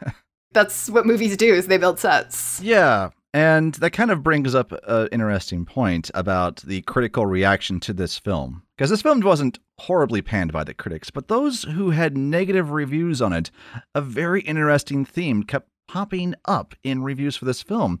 Because the people who didn't like the film would say stuff like, well, the New York set looks fake, because they knew going in it was fake. When you probably first saw this film, you weren't really thinking about that, so you weren't really concentrating on any aspect of it. Watching it multiple times, yeah, you probably noticed a few details. You're like, oh, okay, I see where the set is there. But that was on everybody's mind when they went in to see this thing, as was all of the hype behind the film about, hey, this is going to be the sexy film where Nicole and Tom are going to be fucking on camera, man. It's going to be great, because that's what was being promised in the marketing for this thing. And none of the critics who came out against this film really seemed to be willing to engage with the film on its own. There was always baggage they were bringing into it, and that affected their review of it very negatively. Oh, the set looks fake, or, oh, Tom and Nicole aren't nude enough in this film, or there's not enough sex in this movie. What the fuck is that all about? Not at all taking in what the film had to say on its own, but rather just not meeting some preconceived expectations that critics were going to have for this thing. Yeah, I guess New Yorkers tend to take New York way too seriously, so maybe that had a factor in it too, but it makes me respect the sets more in this, that they recreated something that looks a lot like Greenwich that I had no problem with, so that's incredible to build a set. Yeah, the beautiful thing about recreating the set is that they were able to sneak in little Easter eggs that hint at what's going on and kind of really add to the fact that, like, what if this whole movie is a dream? Because there are weird references to what's going on with Bill. There's a story called Nipped in the Bud. There's a giant neon sign that says Eros at one point right above him. So there are these weird little bits there. Now, have we covered everything about the New York as we now journey into his set? walk? Yeah, we'll talk about Eros later. Okay, but all right. In terms of the stuff that he encounters within this set, so he's walking the lusty streets. There's going to be some misplaced homophobia that comes out of seemingly nowhere. Really? So he's Yeah. walking down the street, and this group of men start berating him on being a gay man in the city, which is curious because he's not in this. And there's nothing about him that would suggest that. I guess it's the 90s and he's wearing a pea coat and a scarf, and somehow these bros from the bar, that's enough for them, I guess. But so some of the reads on this, because this can be a confusing moment for a lot of people, because it does seem very aggressive and out of nowhere. There are readings on this in terms of his emasculating vibe that he generally is facing right now, that he doesn't feel like the man that he should be because his wife is dreaming of fucking sailors or whatever. There's also this idea of misplaced sexual desire and assumptions that strangers are looking at other bodies and people and just making assumptions about their sexual role in the universe, which is going to be kind of a common theme. But the thing that I actually came across as to why this was here in the first place was there were some interviews that talked about how, first of all, it's Tom Cruise's character initially that is Jewish, right, in the novella? In the novella, it's not outright stated, but Arthur Schnitzler himself was Jewish and oddly didn't write too many overtly Jewish characters or characters that identified as Jewish. But you can infer based on what the character is doing that, yes, he is Jewish. This, to kind of get into what the book is doing, in the book, he's walking along the streets. Fridolin is walking along the streets of Vienna. Some college-age boys walk by him, but in a very different kind of action than from what's in the movie. None of them really do anything except for one guy who just elbows Fridolin, keeps walking, then turns and just looks at him. Fridolin thinks, I should probably challenge this kid. I should probably do something. But he doesn't, and just keeps walking along. And it's not something that's explored in the novella itself, but there are a lot of reads on that Fridolin is definitely Jewish because a very harsh reality for Austrian Jews at the time was that they couldn't challenge someone who may have been aggressive to them in a violent way. Now, this does not carry over into the movie, strangely, because Stanley Kubrick constantly told writer Frederick Raphael, himself Jewish, to not include any references to Bill being Jewish at all. A really crazy line that comes to their correspondence is that Kubrick says, I want him to come off like a Harrison Ford goy, as in someone who reads as non-Jewish as possible, which is a very ironic request because Harrison Ford is Jewish. Go figure. But that's something very curious, that Stanley Kubrick, a Jewish director, did not at all want any element of Judaism to sneak into this film or the characters in it, even though this interaction with these college boys attacking our main character in this strange way and him unable to reciprocate the violence or stand up for himself is coming from a place of Jewish oppression and anti-Semitism from Arthur Schnitzler's time. Yeah, and the problem there with trying to translate this into misplaced homophobia, that's a fail, because those are not the same things. Right. Like, the anti-Semitism that Jewish people were facing in 1920s Austria/Germany is not the same thing as a cisgendered straight white dude in Manhattan getting homophobic slurs thrown at him when he's not gay. Like, not the same thing at all. I'd be seeing a little bit more what they were doing there if this was a gay character that was physically and violently threatened because of who they were in an oppressive society in which violence was imminent for gay men in the 90s in Manhattan. But this dude is not gay. He is straight within the narrative of this film, and so it is not the same thing. So overall, that was a failure of adaptation there, but that's what they were trying to do. Domino the prostitute, though, she knows what's up. Because he walks away from there, and perhaps because he's just been rattled, he's just had his straight masculinity questioned by a bunch of beer bros.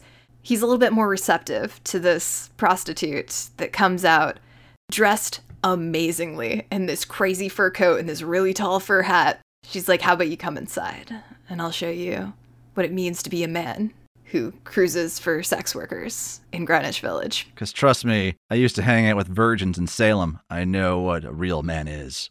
That is her. Yeah, this is Vanessa Shaw from Hocus Pocus. Yes. All right. Now, headcanon's the same character grown up. Exactly. Yes. Clearly her real name diegetically within the movie is not actually Domino. No. Because Domino, it means something else. Domino, it can mean many things. I was a little curious. What was Kubrick doing here? Kubrick was deliberate on so many things. I wondered, okay, why Domino? That's an interesting name. It could refer to the playing piece, or it could refer to a thing that sets off a chain reaction, a domino effect. It could refer to shitty pizza. Which, you know, bad pizza, it's like bad sex. End of the day, you still had pizza. Not a bad time. Convenient delivered to your door. Yeah, or exactly. her door, as the case might be in this But instance. I think the much more likely reason that she's called Domino is that domino can refer to a domino mask, which are the masks worn at masquerade balls. So domino masks were one of the many styles of Venetian masks. One of the more popular styles, actually. It's the half-face mask, so just around the eyes. It is also a role within a masquerade, so sometimes you dress in a domino costume. And there's this reduction that happens when you put on the domino mask of identity to a trope. They are one of the players of the ball. So when we mentioned earlier that the two models that took our Dr. Bill's elbow to lead him to where the rainbow ends. Yeah, those whole novella refers to them as the red dominoes. Yes, so they as well were already perhaps part of the conspiracy. The conspiracy of the masquerade and the performance had already begun. But yes, we are going to go to a place later with a lot of Venetian masks and people who are performing in that manner. So she seems like she might be set up to also be one of them here, or one of the players in this long dark night of the soul that's happening. That's all a performance in his space. So, yeah. But she brings him inside to her space, her house, because she's like, the way that I serve clients is by bringing them directly into my place. It's convenient. I'm standing right out front of it. So good for her. He goes in, and he's really quite taken aback and disgusted by how the poors live. Ugh. He's looking around. It's actually a really cool little apartment, but he's like, oh God, there's dirty dishes in the sink. And she even says, yeah, sorry, it's the maid's day off, makes a joke. And he does not look like he thinks that's funny. He's like, this is disturbing me greatly. Your bathtub is right next to your sink. Side note, I have been to an apartment in New York where that actually happens. Yeah. The bathtub is right next to the sink because that's where your plumbing is. This is the most believable New York apartment I think I've ever seen in a movie. This is pretty spot on. So that shit does happen. I do dig that there's this random gold shoe that's sitting on top of their wrapped Christmas presents. It's just randomly there. It's just one lone shoe. I enjoy it. It's almost, in a way, a little bit of a Cinderella motif, that there's one lone metallic shiny slipper, because it's gold in this one. In the Disney version of Cinderella, it's glass, but in the actual French fairy tale, it's a silver shoe. So we're playing with a metallic missing one single shoe. And there's a reason why Pretty Woman is a Cinderella narrative, because this idea of somebody of the lower classes perhaps finding and marrying their prince and getting raised up in the social classes. It does seem like there's weirdly something there. And Dr. Bill, he's not a prince, but he is a doctor. He's a doctor? He is. He's a doctor. And I think he shares that with her as well, because later her roommate is also going to be like, oh, the Bill, Dr. Bill? So he does reveal to her, I'm a doctor. He goes in and she's like, what do you want to do? He's like, I suppose we should talk about money. She's like, yeah, that'd be great. What do you want to do? He's like, well, what do you recommend? She's like, what do I recommend? Well, I don't want to put it into words exactly. I'm like, why not? This is your job. Like, why would you not be comfortable vocalizing? You knew what this? What, how long have you been doing this, Domino? Yeah, so there's a question there. But they do have these amazing pink and blue lights that are behind them in frame. It's amazing. Gorgeous lighting. Fun things about this woman's room. There's a lot of personality in this room. There's a lot of chosen art. She's got a lot of books. She's got some stuffed animals. So this is definitely her own personal space. She has more of an interior going on than we're ever going to learn about. But one of those strange interior details is that her top row of books on her bookshelf are all books on sociology. Including this, like, introducing sociology. It has a pretty prominent focus in the frame at one point. Like, even if you're not looking for the books, you can't not see that bold white on black cover introducing sociology. Apparently, in earlier versions of the script, Frederick Raphael had written that she talks about how she's studying sociology and goes into a lot of detail on that. And I think Kubrick's like, dude, he's there to fuck her. Come on. God, fucking move it along. Or I don't know. Yeah, this hooker knows how the world works, right? It's all commodity and exchange, and she understands social structure and strata. And sociology, just in general, is a theme of this movie. So it makes perfect sense to have that in there, even ignoring the prior versions of the script where that was going to be more of a thing. Yeah. I think just having the book there is a nice, like, little reminder, like, oh, yeah. I'm glad that Domino is getting into that. She also has a stuffed tiger on her bed. Oh, does she? That's really important. I will bring that up later, because this is another Kubrick thing, but it's not just there. It is there for a Kubrick reason. It's just curious that she's got this stuffed tiger on the bed and it sticks out. So remember that tiger.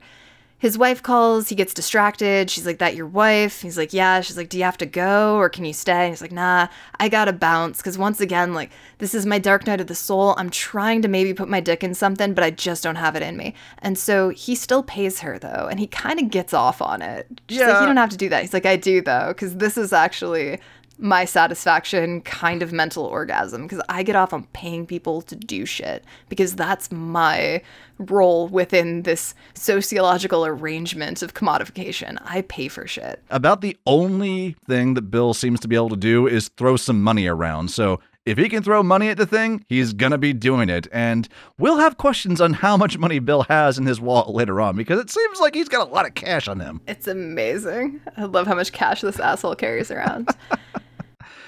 Bill heads out, having decided, you know what? Yeah, I'm not going to bang a hooker tonight. Oh my God! You killed a hooker! Call girl. She No, was a Cyril. call- When they're dead, they're just hookers. And I just like that clip, so I'm going to keep playing that. It also contextualizes why we're going to keep using the word hooker, even though really big on sex workers' rights and sex worker as a term, but like hooker's just so much fun to say. It really is a great term. He heads into the Sonata Jazz Club, where earlier in the movie, at the nice party where he met his old medical school friend Nick said, hey, if I don't see you again, come down to the Sonata Jazz Club. That's where I'm playing. And they just happen to finish playing as Bill walks in. Nick reveals that he's got a gig after this one, but it's a little mysterious. Yeah, it's totally mysterious. He also reveals that he has a wife and kids at home back in Seattle. So he is a married man, but he goes where the work is. Yeah. That he travels around. And at first you're thinking, okay, how much money could you really be paid to travel out to New York to play at a jazz club? But no, that's not his real income. His real income is traveling around with this mysterious caller who calls and gives him the password, Fidelio. And Dr. Bill is like, what is this Fidelio business? And Nick explains, okay, well, here's the deal. I kind of play piano blindfolded for this mysterious group of people that pay me a lot of money to show up, give a password, play some creepy backwards Gregorian chant shit, and then I get to go home. Or also like fuck the waitress next door, because that's also a thing that we'll get to in a bit. Dr. Bill's like, hey, look, I'm on a dark night of the soul, so I would really appreciate you telling me this address. I already have the password. I really want to get up to some freaky shit tonight because I didn't have it in me to hook up with a hooker, and I didn't have it in me to grief bang the daughter of my dead patient. So I'm thinking maybe this mysterious sexual cult might help get me there. Not going to, but whatever. Yeah. Nick's like, okay, here's the thing though, is that even if I gave you the address, nothing would come of it because you're not dressed appropriately. Because you need a tux, and you need a cape, and you need a mask. He's like, whoa, I don't know what shit I'm getting into, but now I'm definitely interested. Now, a few quick things to unpack about all of this is that, one, in the novel, interestingly, the password turns out to be Denmark, which freaks out Fridolin because it's like, what? Denmark? What? Because his wife wanted to fuck a Dane. And a lot of people have said, like, this might be a hint that there's more of the dream element is a lot stronger than we're really thinking that it is. Fidelio, as Nick says, is the name of a Beethoven opera. It's not just a Beethoven opera. It's the only opera by that good old wibbly-wobbly man, that audibly god, old Ludwig van... I was trying to speak Nadsat there, but I was fucking it up. But it is Ludwig van Beethoven's only opera that he spent the better part of 9 years working on. Another man who spent so many goddamn years trying to perfect one thing. But it's also known as Lenore, or the Triumph of Marital Love. The story is of Lenore, a woman who disguises herself as a man named Fidelio to attempt to free her wrongly imprisoned husband from an evil duke. Hijinks ensue. Eventually the lovers are reunited and everyone is freed. Though Fidelio, I mean, that's the name of the opera, Latin lover over here, London, who knows Latin. Is Fidelio a word in Latin at all? Or? Yes, well, it derives from the Latin fidelere fides, which is faith, trust, honesty, faithfulness. Yeah, it also has a root verb of I trust or I, have faith. So in the way that you mentioned that Denmark as a word in the novella indicates the dream-like status, because it's like, wait, I was just obsessing over Danes in Denmark, and now it's the password. He's out there questioning the faithfulness of his wife and the trust he has in his marriage and the trust she can have in him right now. And then he's slapped in the face with the password is Fidelio. So it's a nice little double service thing because it's going to have that faithful vibe. But this Beethoven opera is actually going to have some details that do fit a little bit, a lot closer with where he's about to go. But we will revisit that once we get there. Oh, fuck yeah, we will. But he does need a costume, and he's got to go somewhere. He's got to go over the rainbow to Rainbow Fashions. So he goes under the rainbow, really. He walks under the stairs of this big rainbow sign of Rainbow Fashion. So he's not at the end. Bribes his way in there. He uses that doctor's clout. rings up the guy who comes down. It's like in his robe, like, what do you want? What did the late hour do you want? Well, I need a costume. I'm a doctor. See my doctor's badge right there. Got that. He whips out that wallet. It's okay, I'm a doctor. He holds it up to the door. It's like, once again, what do you think that's going to help?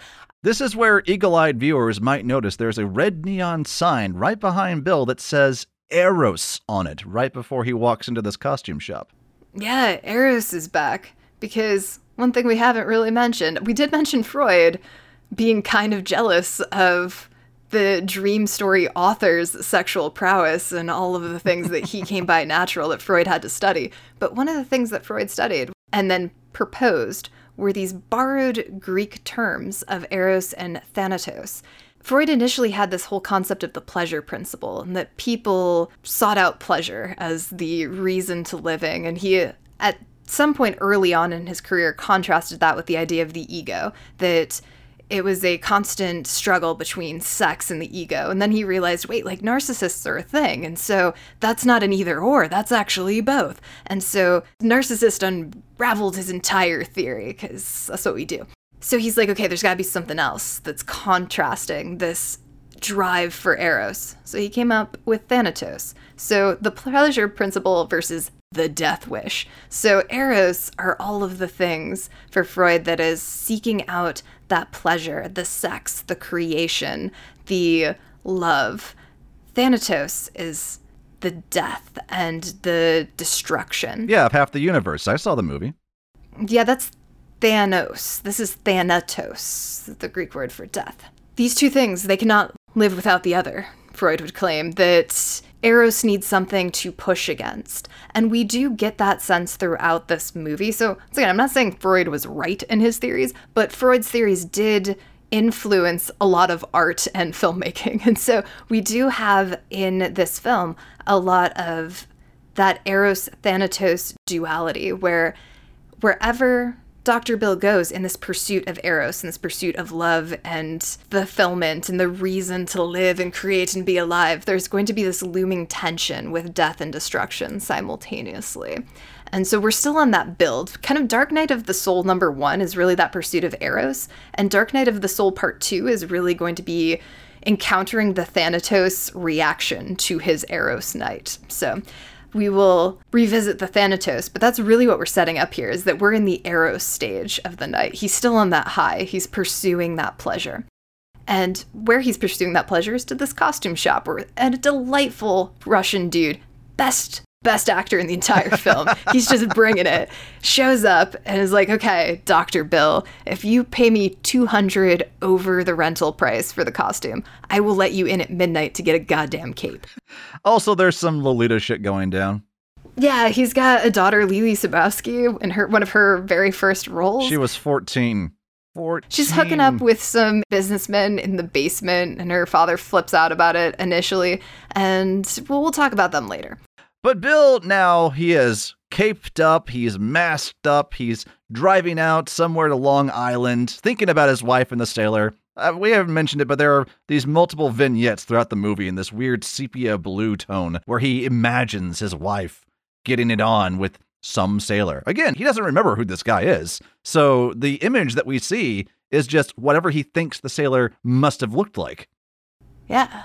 And for a while, it's just this kind of faceless dude in a sailor suit. Yeah. But he eventually gets more and more naked. But he's like, yeah, what would that sailor have done with my wife? I mean, look, Bill, cuckoldry is a thing. It's a very healthy fetish that a lot of people have. You might want to look into it. I'm just saying. Yeah, just embrace it. Channel that, Jesus. my man. But no, Dark Night of the Soul instead. Nope. So he arrives at this mansion, which is actually, the exterior is one of the Rothschilds' mansions that is beautiful. It's big. It's interesting that he chose the Rothschild property. So the Rothschilds, for those who are not familiar, were for centuries the most wealthy family in the existence of wealthy families. They had a lot of money. They started out as bankers in the 1700s, and they're not as much of a private wealth institution any longer, but that's only been in the last couple of decades as the fortunes kind of gotten split up among descendants. But they are a Jewish family in origin, and because they were so rich and powerful for a very long time, there are a lot of conspiracy theories that surround the Rothschilds. A lot of them mostly because of anti-Semitic attitudes. So I'm not even going to share those conspiracy theories because I don't support conspiracy born from anti-Semitism. Right. But it is curious and worth pointing out that he did choose this mansion of a very well-known social elite, wealthy family that has rumored ties to a lot of conspiracies across the board. But in this film, diegetically, they don't mention the Rothschilds. They call this the Somerset property in Long Island. And Dr. Bill pulls out his wallet again, because that's what he does. He pays the cab driver $80 and then pulls out an extra $100 and does the most elitist asshole thing where in front of this cab driver, he rips the $100 bill in half and says, if you will wait for me, if you will loiter here with my stuff, you can hold on to half of this $100 bill and I'll give you the other half when I get back. It's like, asshole. Did you not have 250s? Come on. Yeah, well, it's just like, it's this weird power move, right? That he's clearly getting off on again, where like, I can just rip up $100 and it's no big thing to me. But this is actually more than your cab fare even was. So this is more than you make in driving out to the middle of Long Island.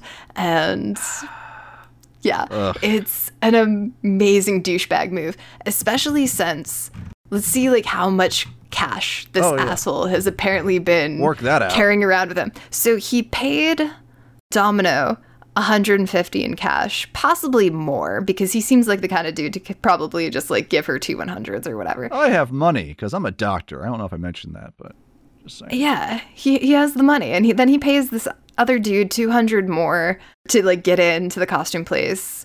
Then about $200 to $300 for the costume itself or the deposit. $80 in cab fare, plus this extra $100. Good God. So this amazing motherfucker carries around at least like $800 too. And I'm assuming he didn't just tear up his last $100. So this guy is walking around with like $1,000 of cash on him at all times because he was not planning this Dark Night of the Soul. He just went out to make a house call for his dying patient. And then he just keeps going. I'll probably need to carry $1,000 in late 90s money on me, just in case. Yeah, and I just love the idea that this asshole just walks around with like $1,000 of cash on him at all times, just in case, because it makes him feel powerful and rich and important. Even though he's about to walk into a place where he is, once again, like the Christmas party, going to be the lowest class one there, with the exception of the piano player. And we begin to hear it. To hear what, you ask? To hear this. So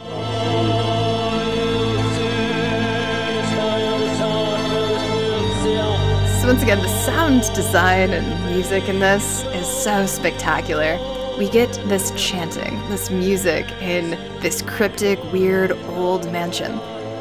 This track is called Backwards Priests. Oh. It is a Romanian Orthodox divine liturgy played backwards, which is super cool. So it is literally Backwards Priests. I had a feeling it was played backwards. You know, the Twin Peaks fans out there, we know backwards, audio when we hear it. Dr. Bill gives the password at the gate. He's all like, I assume you want the password. That would be really good, yeah. That'd be nice, sir. And he's like, Fidelio. He leans forward to just deliver it.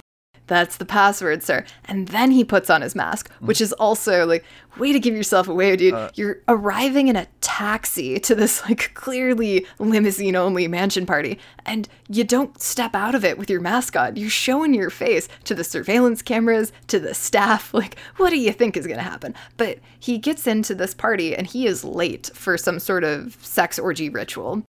Another thing that probably makes him stand out, because everybody's already gathered around this ritual space, and he just kind of enters. Kind of walking in, like, "Hey guys, what you doing? What's going on in here? Oh, got some kind of red cloak. Nice, that's cool." Yeah, so there's a man in a red cloak, and everybody else is wearing black cloaks, and then they are all wearing Venetian masks. actual Venetian masks that were shipped in from Venice for Kubrick so that he could handpick each one that he wanted on which extra, which is so Kubrick. Yep.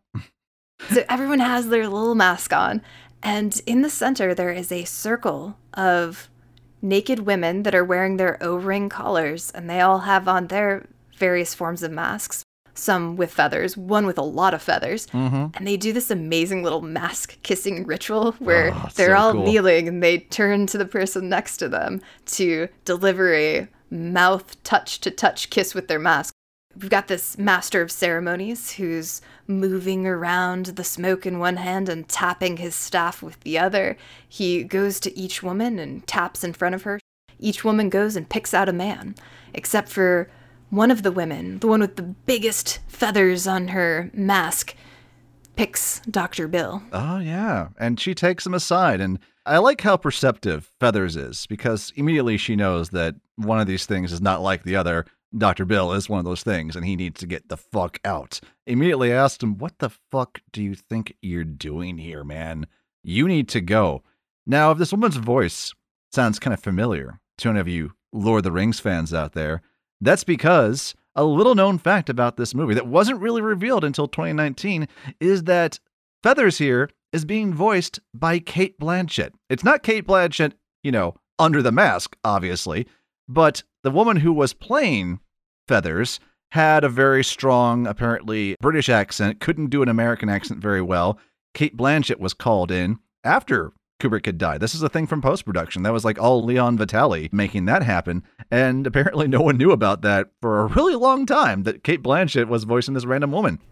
Awesome. Though, strangely, in addition to Cate Blanchett voicing this woman is played by a different actress than we saw playing Mandy earlier. Now, spoilers for, this movie that we're spending hours talking about, but Feathers here is later revealed to be Mandy, who was the woman who OD'd at Ziegler's apartment much earlier.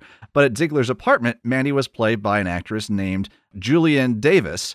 However, for whatever reason, and among all the things I looked up about this movie, the reason for this switch was never made clear. For whatever reason, Mandy is now being portrayed by a woman named Abigail Good. But yeah, 3 different women went into portraying this character. Yeah, which is kind of symbolically cool since this woman is being reduced to an objectified object trope and commodity anyway. So it kind of has this vibe of, all of the women in this are all the same. And also adding to that is that every single woman that we see in this film for any length of time are all skinny white redheads.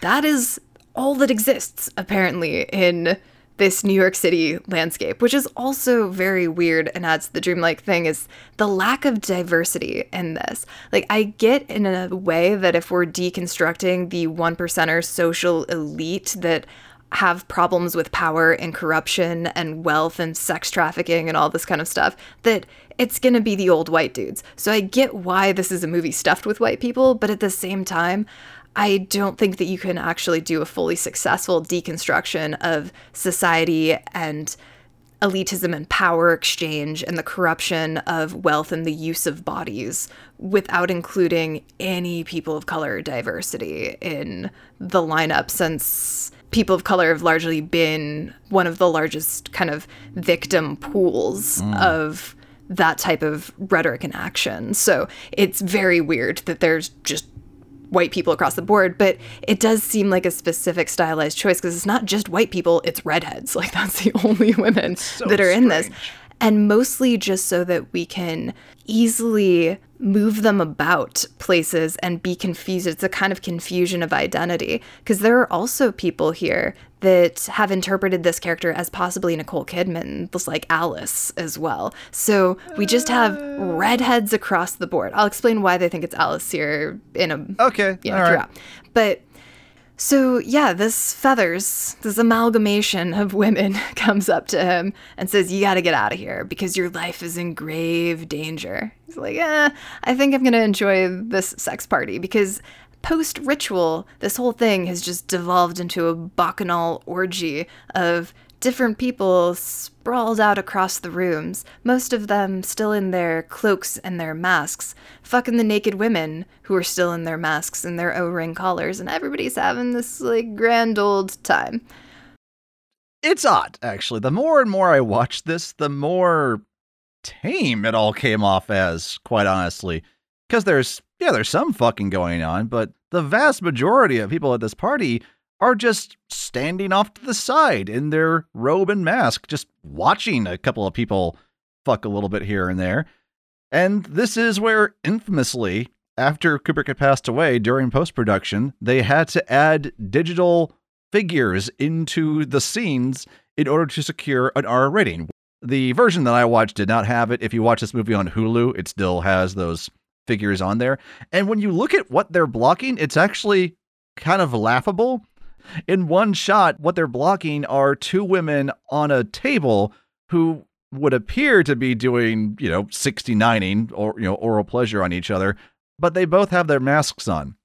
So they're not. It's a performance. It's a simulacrum. Also, don't say oral pleasure. Oral what? No? Come on. Other people can. You just can't. Oh, for God's sakes.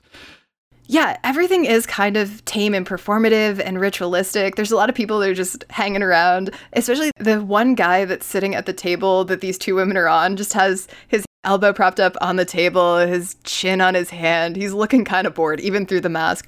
But we've all been there, right? Like, you see enough people have sex and it's just like, whatever. If you're going to argue that this is all a dream for Bill, I mean, yeah, because what the fuck kind of orgy is this? Now, I haven't really been to that many orgies in my time. I get the minimum in per year that I can. London, you've been to a few, right? Okay, so I've actually been to things exactly like this. All right. Not in a cultish Illuminati. Well, actually, I'll talk about why this is not the Illuminati, but okay.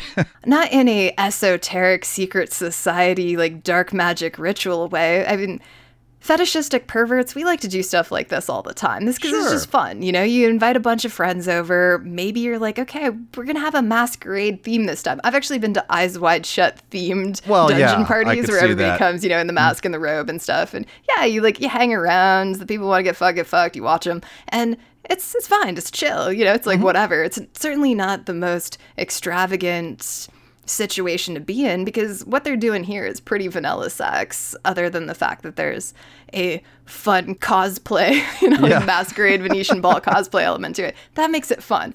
And the house in which they're doing it, that makes it fun too. But yeah, this is pretty tame, but it's performative and it can be a good time. So this is not actually out of the usual of just like a regular casual dungeon party, like cosplay afternoon. But here, what also is happening is that we've got this music that is changing from the backwards priest chant into a track called Migration. And the original track of this had a recitation of the Bhagavad Gita in it that was later taken out for the final print. Yeah, I read about that. They felt that may have been a little offensive to, members of the Hindu faith. And I think that's justified. Yeah, and we're also filming this at the interior. So the exterior was the Rothschild mansion. Right. The interior is Elvedon Hall, which is a private residence built in the style of an Indian palace. And so those two things combined, we have this very tantric, quote-unquote, Orient obsession and appropriation vibe going on. It wasn't just, I read about this place. This wasn't just built in the style of Indian palace. It was built by an actual member of the Indian royalty who wanted to ingratiate himself to the English aristocracy. Fuck yeah. Go for it. So that's what this place is. We have these vibes. And so we do get this feeling of this tantric, quote-unquote, Orient obsession and appropriation into Western occult magic practices. And this is not because these were Eastern practices. It's because Western occultism became really fascinated with the, quote-unquote, Orient and created these, quote-unquote, secret orders that integrated a lot of what they saw as Eastern influences and practices. Ooh. Because one of the questions is like, okay, who might this cult be? And what kind of cultish stuff are they pulling from? before we get into that, we'll finish off the scene, as it were. Okay. So he's walking around, he's watching all these people fucking get down, and then he gets kind of interrupted again. The woman comes back, it's like, we really need to get you out of here. Seriously, bro, get the fuck out. Yeah, but no, intercepted by some dudes in masks that bring him back into the creepy ritual hall. So somehow, either they have more dudes in cloaks, or he interrupted everybody's fun sex party reindeer games or whatever by making them all retreat back into main ritual room, because now everybody's back in their little cloaks in the ritual room with the masks. And we get all of these really great insert shots of just close-ups of groups of people in masks silently staring at the camera, and it's so great and creepy because we're being watched, but we don't really know by who. It's all just whatever. And they tell him, yeah, you have to take off your mask. And in the book has my favorite line of the whole thing here, where they confront him, much like they do here, ask for the password of the house. He doesn't have it, blah, blah, blah. And he says, like, no, I am not taking off my mask, which in the Austrian television version of this is hilarious because the mask is like just a Lone Ranger mask. So you're like, you're covering an eighth of your face, dude. You could take off your mask and not lose much. But he says, if any of you gentlemen should feel his honor stained by my appearance here, I'm quite ready to give him satisfaction in the usual way. Oh, this is not the crowd to say that to, man. So what is the usual way? Because my mind immediately goes to sex stuff. Contextually, in the novella, he would be referring to a duel, be it through sword or turn and draw pistols and all that thing. But all the same, dude, you have to know these people are just some kinky shit, just telling people, I will satisfy you in the usual way. Like, oh, we kind of shit, get that a little bit here too, because they have him stripped. They have him take off his mask to show this entire room of masked people who he is and his identity. So he's being seen. And then they tell him, remove all of your clothes. So there's the chance that it's just this social shaming through vulnerability and exposure and nakedness. But it also feels a little bit like, what are you going to do to him once he gets all of his clothes off? Where are we going like, with inquiring this? minds want to know. Like, let's see this through.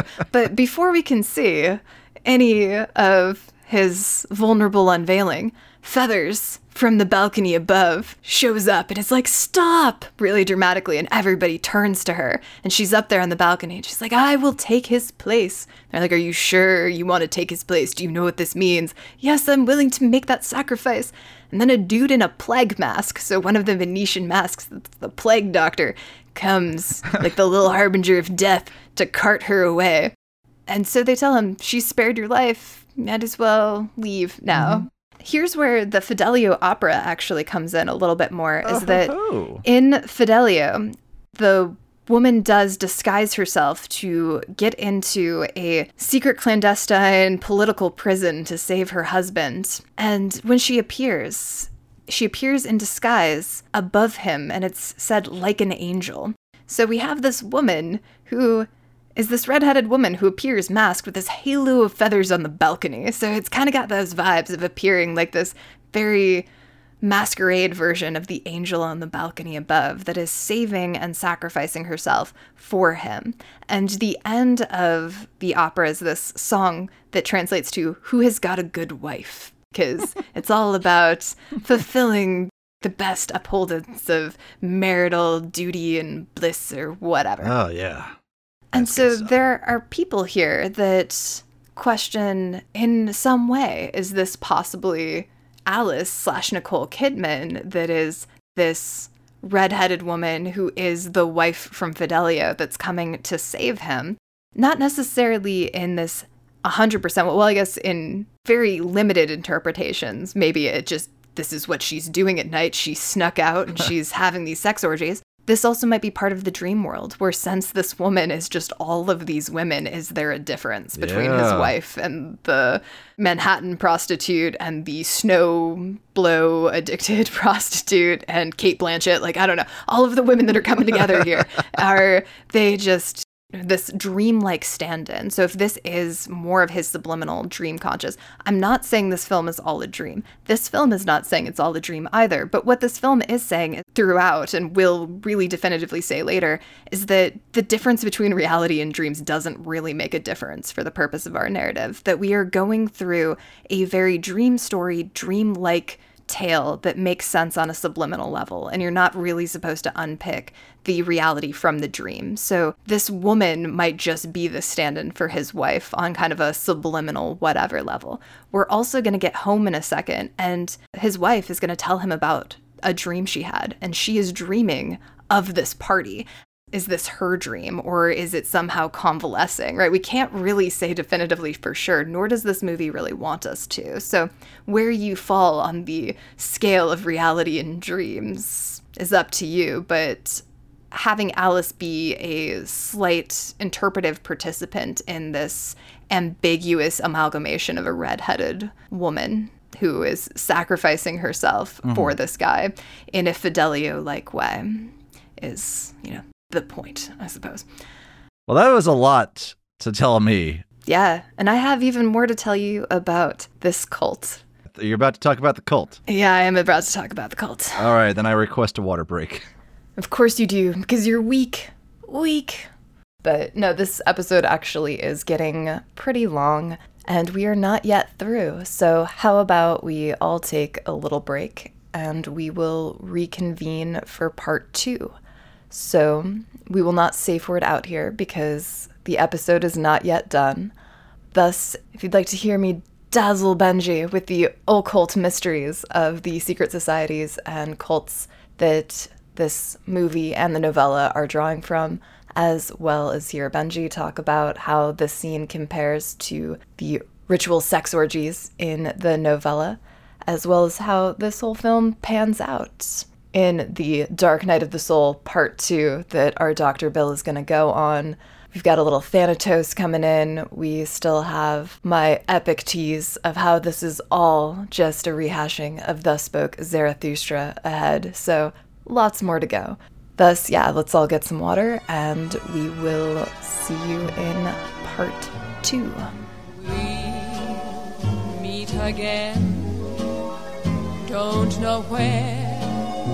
Don't know when, but I know we'll meet again some sunny day. We'll meet again, don't know where, don't know when, but I know we'll meet again some sunny day.